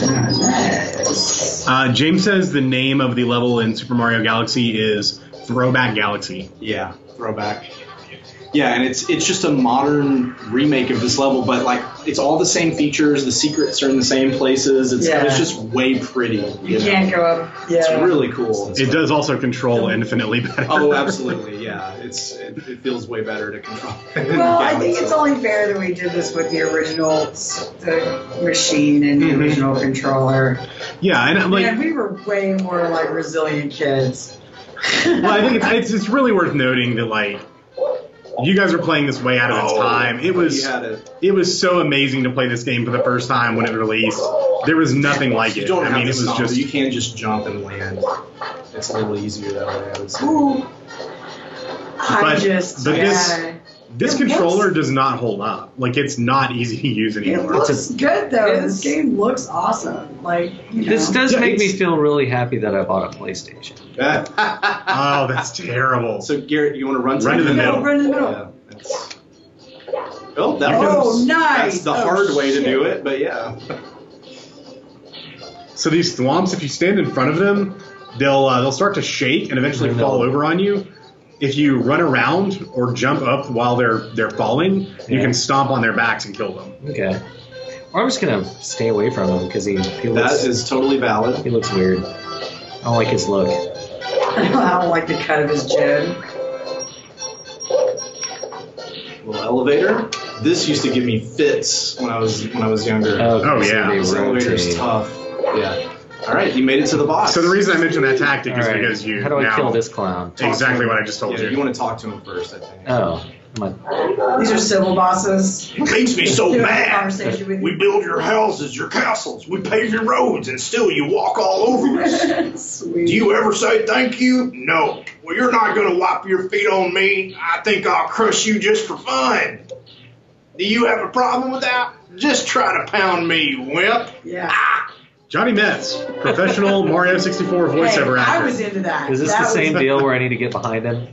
So you've got to let him stop and fall over. What I recommend is run through his legs. But yeah, either way. Oh no!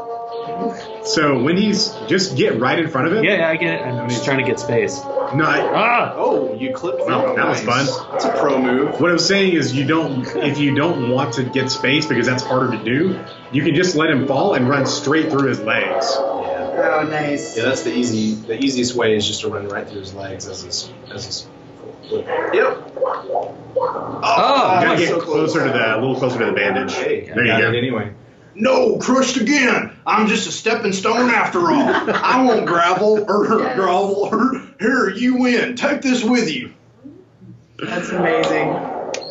I was into that performance. Oscar level. Radio. Yeah. That's good stuff. Nice. If we have anyone in the industry, first star, that is pretty tough. If we have anyone in the industry looking for voice actors, Johnny Metz. Dude, I'm not even the best voice actor on our website staff. Not even close. Oh, who's this? What's up with you? What's your deal? Toad.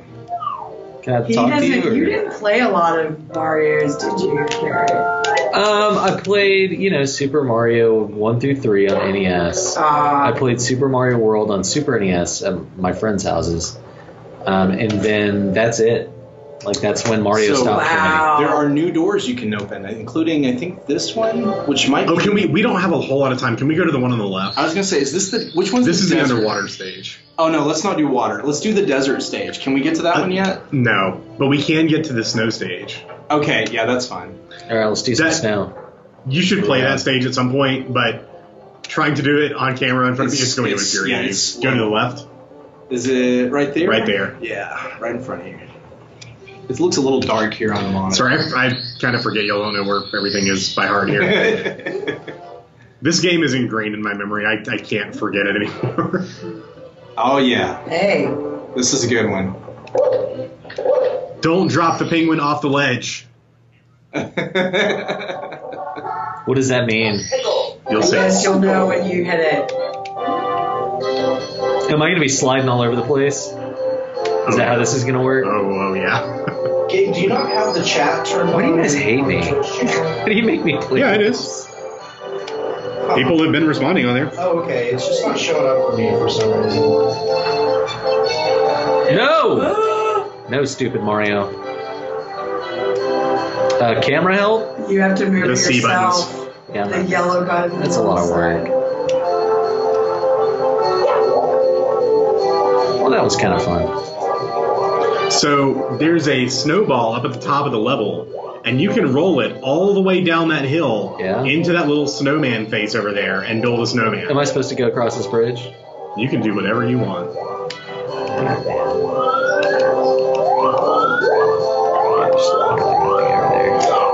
Evan B., there are numerous objectives in this level, in every level in this game.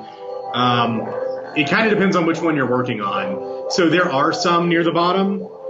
So I'm kind of just letting Garrett roam around and play around with it because this level is really cool. And it's a lot of fun to explore. This was the one I think that really sold me on it. Like, I played the others. Can you just not punch these guys? No, or what? Oh, no. okay. Just stay behind him and he'll turn around and you run under. There you go. To be fair, I think you already own the game before it's sold you on it. You have to. So right now, everyone... No, I played Jonathan's copy. Oh, okay. Everyone in the go telethon down chat here? is talking about Toad and also Amish people for some reason. Amish, that's cool. Because Toad Because he looks like it doesn't. Amish. Oh, you know what? I would Toad say shuns fancy things like electricity. Gabe, am I crazy? Is there a teleport at the end of the bridge, right where that red coin is? There is. Can you walk up slowly to the red coin and just wait just right in the spot once you collect it? Just stop for a sec. Maybe get a little closer to the edge. Okay, wait a sec. Is that not? It just takes a minute. Really? I think it would have done it by now. Hold the Z button down. Which one's down. that? The trigger on the back. Yeah. Maybe a little to the right, Garrett. It's not a location problem. It should pick him up there. It might be on the other side of the bridge. Oh. Okay, how do I get over there? You probably don't from here. Yeah, I think you. Do I need to head down? I would try something else. Yeah, head down. Yeah. You know. How do I let go? Oh, there we go. Okay, down. Oh, the first star. I don't know. This isn't. Whoa. I never went this way for the first one. Jump on his head. No. It'll make you a helicopter spin. No, So you know what? I I think that one may be the one that has a teleport. I don't have full confidence that I'm able to jump on enemies. Oh, okay. I don't think that's a thing I can do, dude. I think I'm back at the beginning of the level? Nope. No, this is the end of the different. level. Don't throw the penguin off the thing. It's a different penguin. So don't throw him. Does that do I anything, don't or is think it just a you can. picture on the ground? You can open that up later, and that opens up a cannon that shoots you to the other side. Can I go in this door? Yeah. You could. Yep. Peek at someone's house? Or maybe you can't. Wait, no. Try to go in the chimney on the top of the you house. have to go through the roof. Because, I have a door. Creeper? Oh, I can't get through that stuff. You got somebody locked him in the inside. Can I climb this tree? There we go. Oh, you know what though? I think you have to do the slide. Oh, you have to. Yeah, you can't go into this one. You have to slide down from the top. Oh well. So, Life Jonathan, goes on. what stars can we get to from here? What are we I close don't to? really remember. Oh, you know what? That's the bridge at the end that you can teleport. Yep, that's what I was just saying. If you, Of course. It's sliz. Of course. It's icy. Treacherous. Yeah, why don't you play a more advanced? Why don't you play this file, Garrett? You can do some cool stuff in here. Where's his hat? Hatless Mario. Jonathan lost the hat last time he played. I think he should fly. I think Garrett should fly. Okay. Are you gonna throw me off something? No. No. So yeah, just inside here. Stop on the sun right in front of you.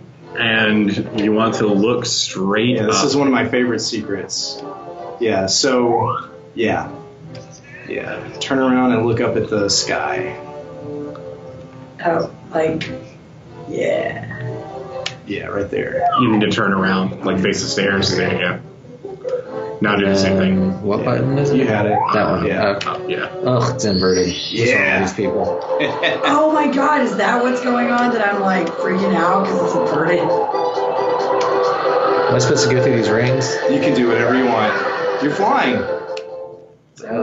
Well, you can do whatever you want except go outside of the set I guess, yeah. You get to the edge. Where is his hat though? For real? It got blown Seriously, off. it got blown off in a level, and Jonathan finished the level without the hat. Yeah. If you don't get it back, you lose it.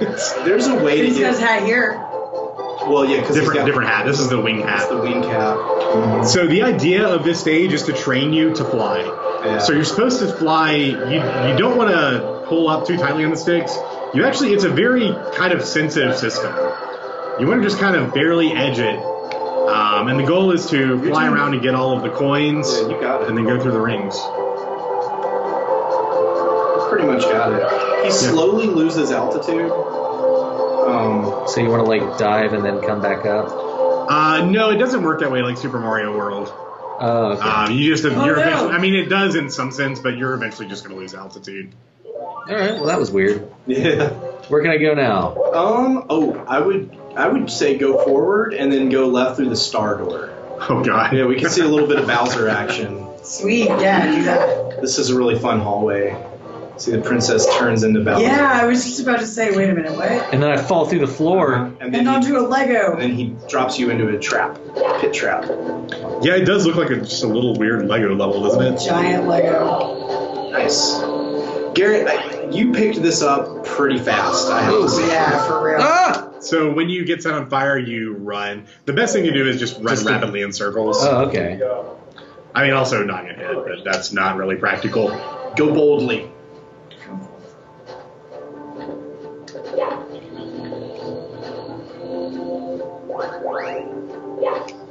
Nice. No! God! This is a very difficult level, I have to say.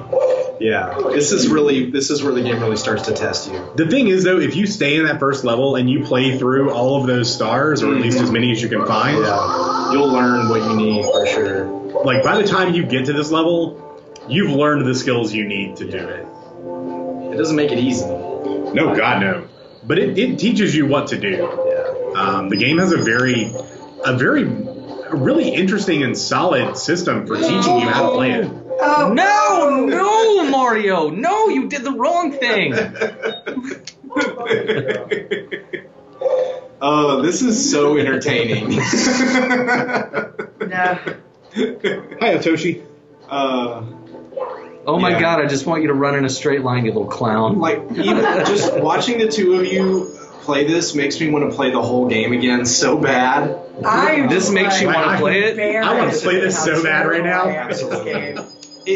In part, Garrett, and this might seem weird, but these like 3D games like this where you run around and you explore, they've gotten so easy over the years. That's what I was just saying earlier. Is I think we're spoiled. They haven't gotten easy. They've gotten better. No. We'll get that too, but they've gotten very easy. But this game requires a lot of skill, and the other 3D Mario games do too. Like I think Sunshine is a very challenging game. I think Galaxy is. I have played Sunshine. Very. No.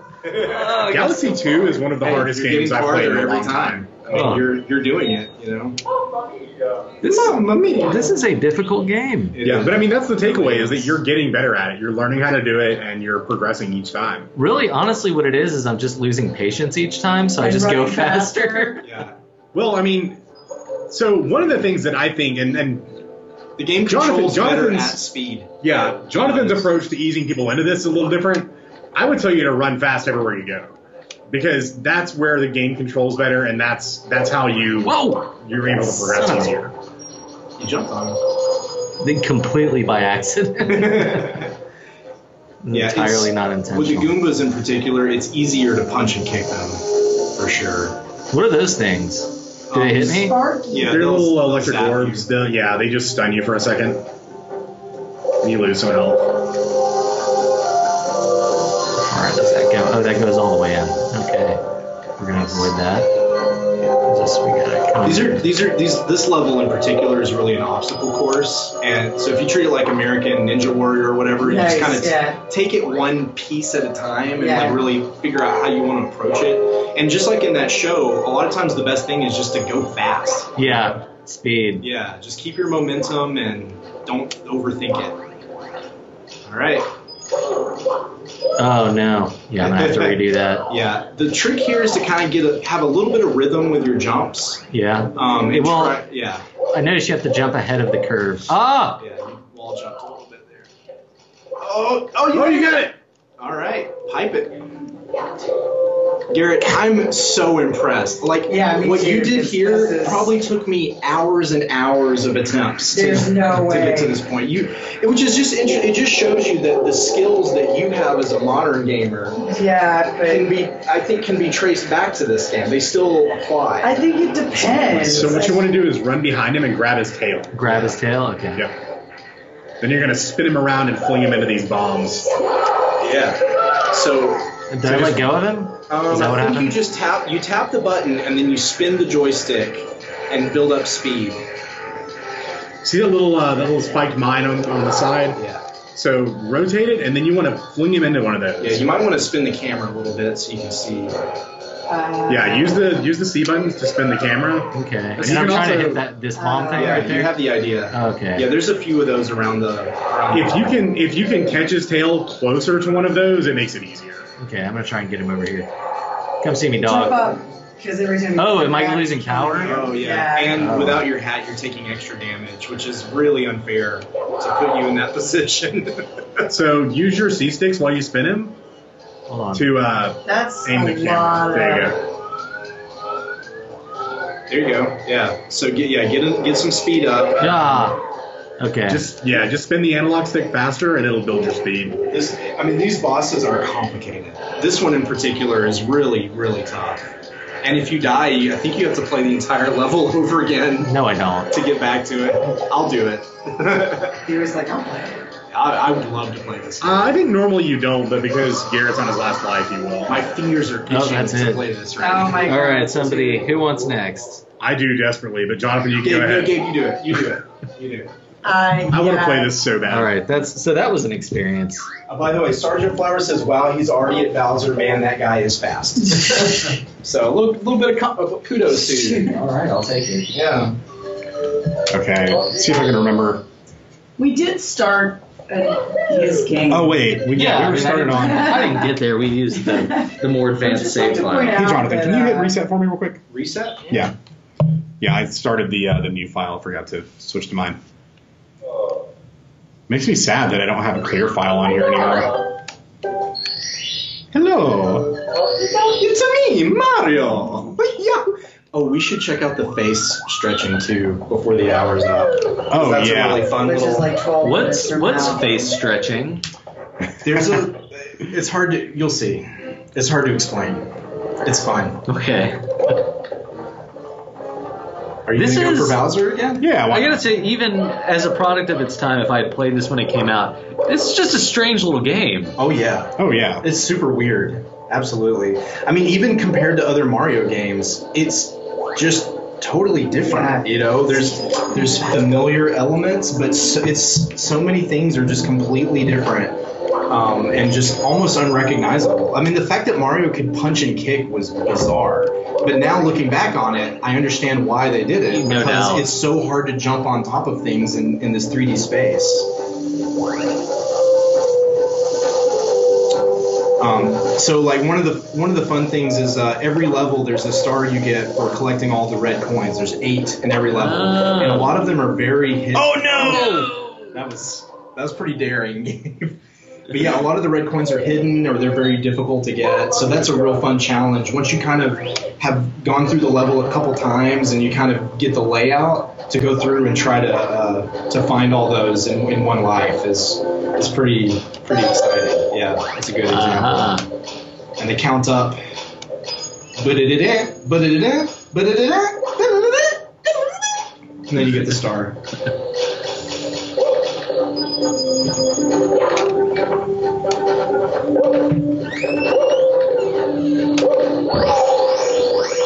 Nice. So that's really key there. I think all the Bowser levels have a 1-up somewhere, so as long as you get to that point and get the 1-up, then you can do it as many times as you need to. That makes sense. Yeah, so there's so many little smart things in this game that once you kind of figure out a few of the tricks. Ooh. Oh no! That's what you get. Classic. Classic. Lame. Hey, why don't you pick a different level real quick because we're running out of time. Okay. I want to kill Bowser. Let's do a different Bowser level. You could do the second one. Where is the second one? It's in the basement, isn't it? No, yeah, it's right up in. I think you're right. It is in the Let's just basement. go do one up here. But yeah, this one you won't be able to get to Bowser yet. But you could do the multi-size world, or you could do the water level world. That's not one. That is. This is a cool level. This one It's got mushrooms. Tall Mountain. It's very similar to the first level, but it's a lot harder. Interesting. Yeah, the giant mushrooms from. I love that star just sitting there taunting you. So the giant mushrooms are a tribute to the original Super Mario Brothers. Yep. Yeah, I was about to say. There's that warp zone, Yeah. right? That with the giant mushrooms. Well, there are a couple levels that had those as well. Oh no! Come on. Yeah, what is it like? 2 dash? I suddenly don't feel so bad anymore. Yeah, this is hard as hell. That was embarrassing showing. I guess. I mean, No, it's a hard game. Mario. We weren't being patronizing. It really is a hard game. It is hard, and it's very skill based. So like, if you play it for 50 hours. It looks a lot different when you play it because you really kind of know, you understand the depth perception and the momentum. That's the what I movement. feel like is weird, and also what anything inverted is just like.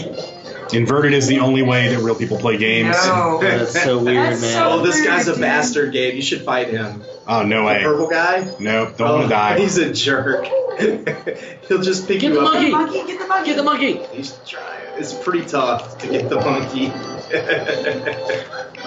Do you get something for grabbing the monkey? Absolutely, yeah. This game does not control well in water at all. Yeah, the swimming is really the worst part. It's weird. I feel like the biggest improvement would have just been the second analog stick for camera control. That's really all it would take. Yeah. Yeah, and unfortunately, they've remade this game once, and they did it on the DS, which doesn't even have one analog stick, much less 2. So I was really hoping for the 20th anniversary this year, Nintendo would remake this game on the Wii U. Just do it beautiful with the front camera, because it deserves it. I mean, yeah, but you're asking Nintendo to do something their fans would want. God knows they're not going to do that anymore. Yeah. Well, they do when they feel like it. Nintendo really does what they want to do. I like the little gophers or whatever. But I wanted to point out as a launch title. There's rarely been a game that is not only, a technological marvel, and fun and challenging and just really revolutionary in terms of design, but also it's a big game. There's a lot to do. I bet I spent 100 hours playing this game, and that is so unusual for a launch title to have that amount of content and depth. And I think you can argue there's probably not another N64 game that is, that has this oh my God, level the of Shy Guy. challenge and just the size and scope of it. There's really not anything else quite like it. Maybe like Banjo-Tooie, but that game came out 4 years later. Yeah. So It's really quite an achievement. Okay, let's just Yeah, that move on. monkey he's tough. We're gonna skip the monkey. I obviously cannot control this well enough anymore. Oh, no, I need to go the other way. Yeah, you gotta jump. Ah, dang it. You gotta hop to get it going. Yeah, this is really a tough level, but this is pretty late in the game that you open up this level, so... What is that kind of boost forward you're doing when you jump? It's a long jump. That's the long jump I was talking about earlier. How do you do that? Hold down Z at the same time you jump. Yeah, you gotta have momentum though. You gotta be running to do it. I think if you kill the purple guy, you get a 1-up or something. I want to say.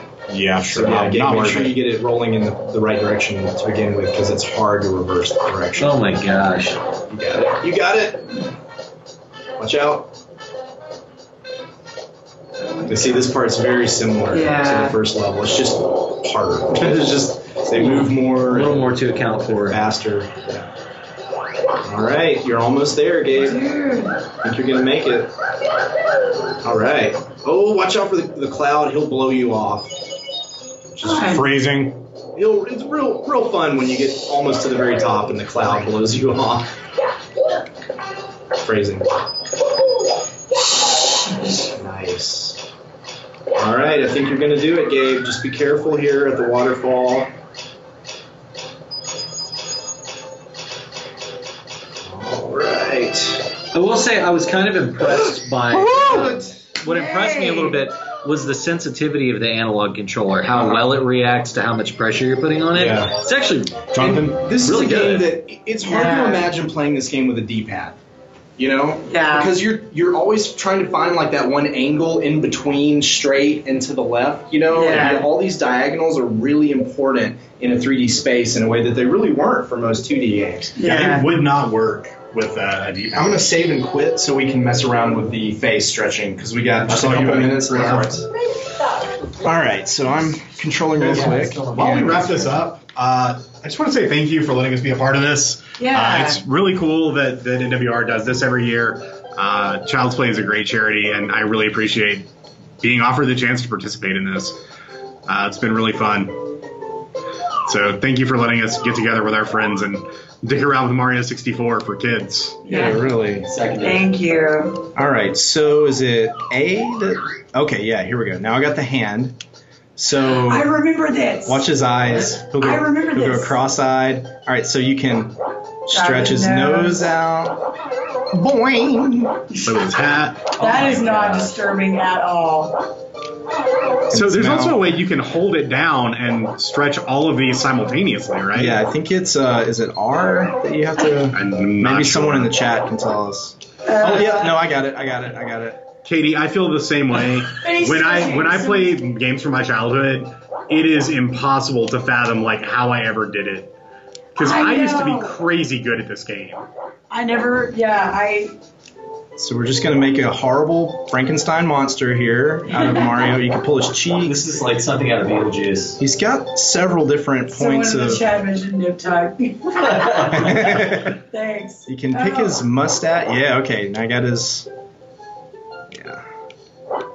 It's like bad taxidermy. Taxidermy. Oh, dead Mario stuff. I can't believe Nintendo would let you kind of do this with one of their mascots. Well, I mean, they're not uglify Porsche, you know what I mean? It's not like a racing game. But this is look, and his eyes will still, and you can make all kinds of horrible deformities. That you know. is- Can you make Kill me. He's the Brundle. He's the Brundle Mario. I thought he said Grundle Mario. I did too. Like, what? Thought we were trying to keep this clean. I know. Sorry, I did curse a couple So, times. look at there. Yeah. Oh. Hey, Hey. What's up, dude? Nintendo has a little bit of a twisted sense of That humor. guy has been in a terrible I'm gonna let it car go. accident. Here we go. That guy's been eating too Let it many go. of his mushrooms. Here we go. Do it. Wow. Nice. Here's the points of his eyes. All right, guys, we got 2 minutes. Well, then I'm gonna play real quick. Do it. We've got 2 minutes. I gotta go out on a high note. James, we're just gonna keep playing. You can just cut us off when you're ready. Triple jump and a butt stone. Yeah. How do you do it? Woo, Uh, You just jump 3 times in succession. When you land, you immediately jump again. When you get the timing right, you do a somersault. You can also, when you're running forward, you can immediately pull back on the analog stick and jump. You know, and do a backwards there's somersault. a pro move. He's going to do a sliding kick. Yeah! That's a great attack. It's fast. It's a great attack, but it's hard to pull off. Nice. There's really, there are a lot of controls in this game. There are a lot of hidden moves, and they don't really. It's pretty complicated. Absolutely, there's a lot of advanced stuff. You can hold down Z and crouch and jump from a crouch to do a backward somersault. You can sequence break a lot of levels with some of these big jumps, and there's also a great wall jump, which is really useful. So there's actually, if Jonathan will go around to the right hand side of the castle, I can't do it anymore. But there's a spot where you can do wall jumps off up to the top of the castle, and Yoshi is actually up on top of the castle. Yeah, he's just waiting for you. It was ages before anyone figured that out. So this is Ghost Mario. It's one of the special caps you can get. Ow! I took a lot of damage there. You're about to take. So the Ghost Cap is really cool. It makes you invincible. You just run right through enemies, and there are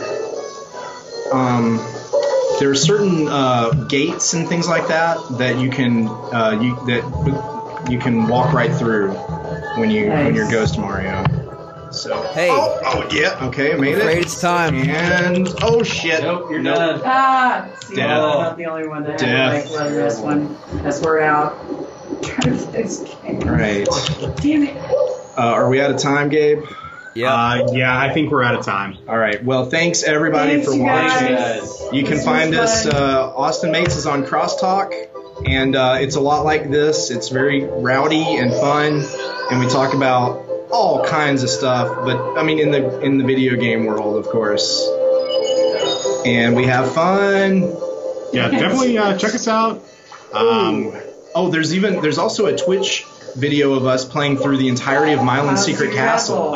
It's on YouTube only right now. Oh, okay. Yeah, all right, that's my breaking point. We'll link people to that. I didn't edit it in time. That's really fun. We had a blast doing that. Yeah, I'll throw a link to that in the Twitch chat real quick.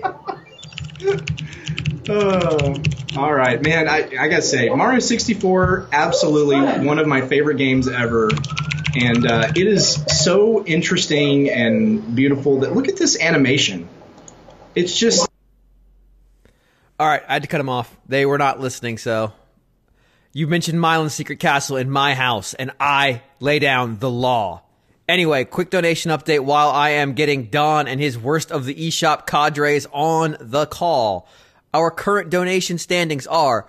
We have $3,200 of a $4,000 donation target in.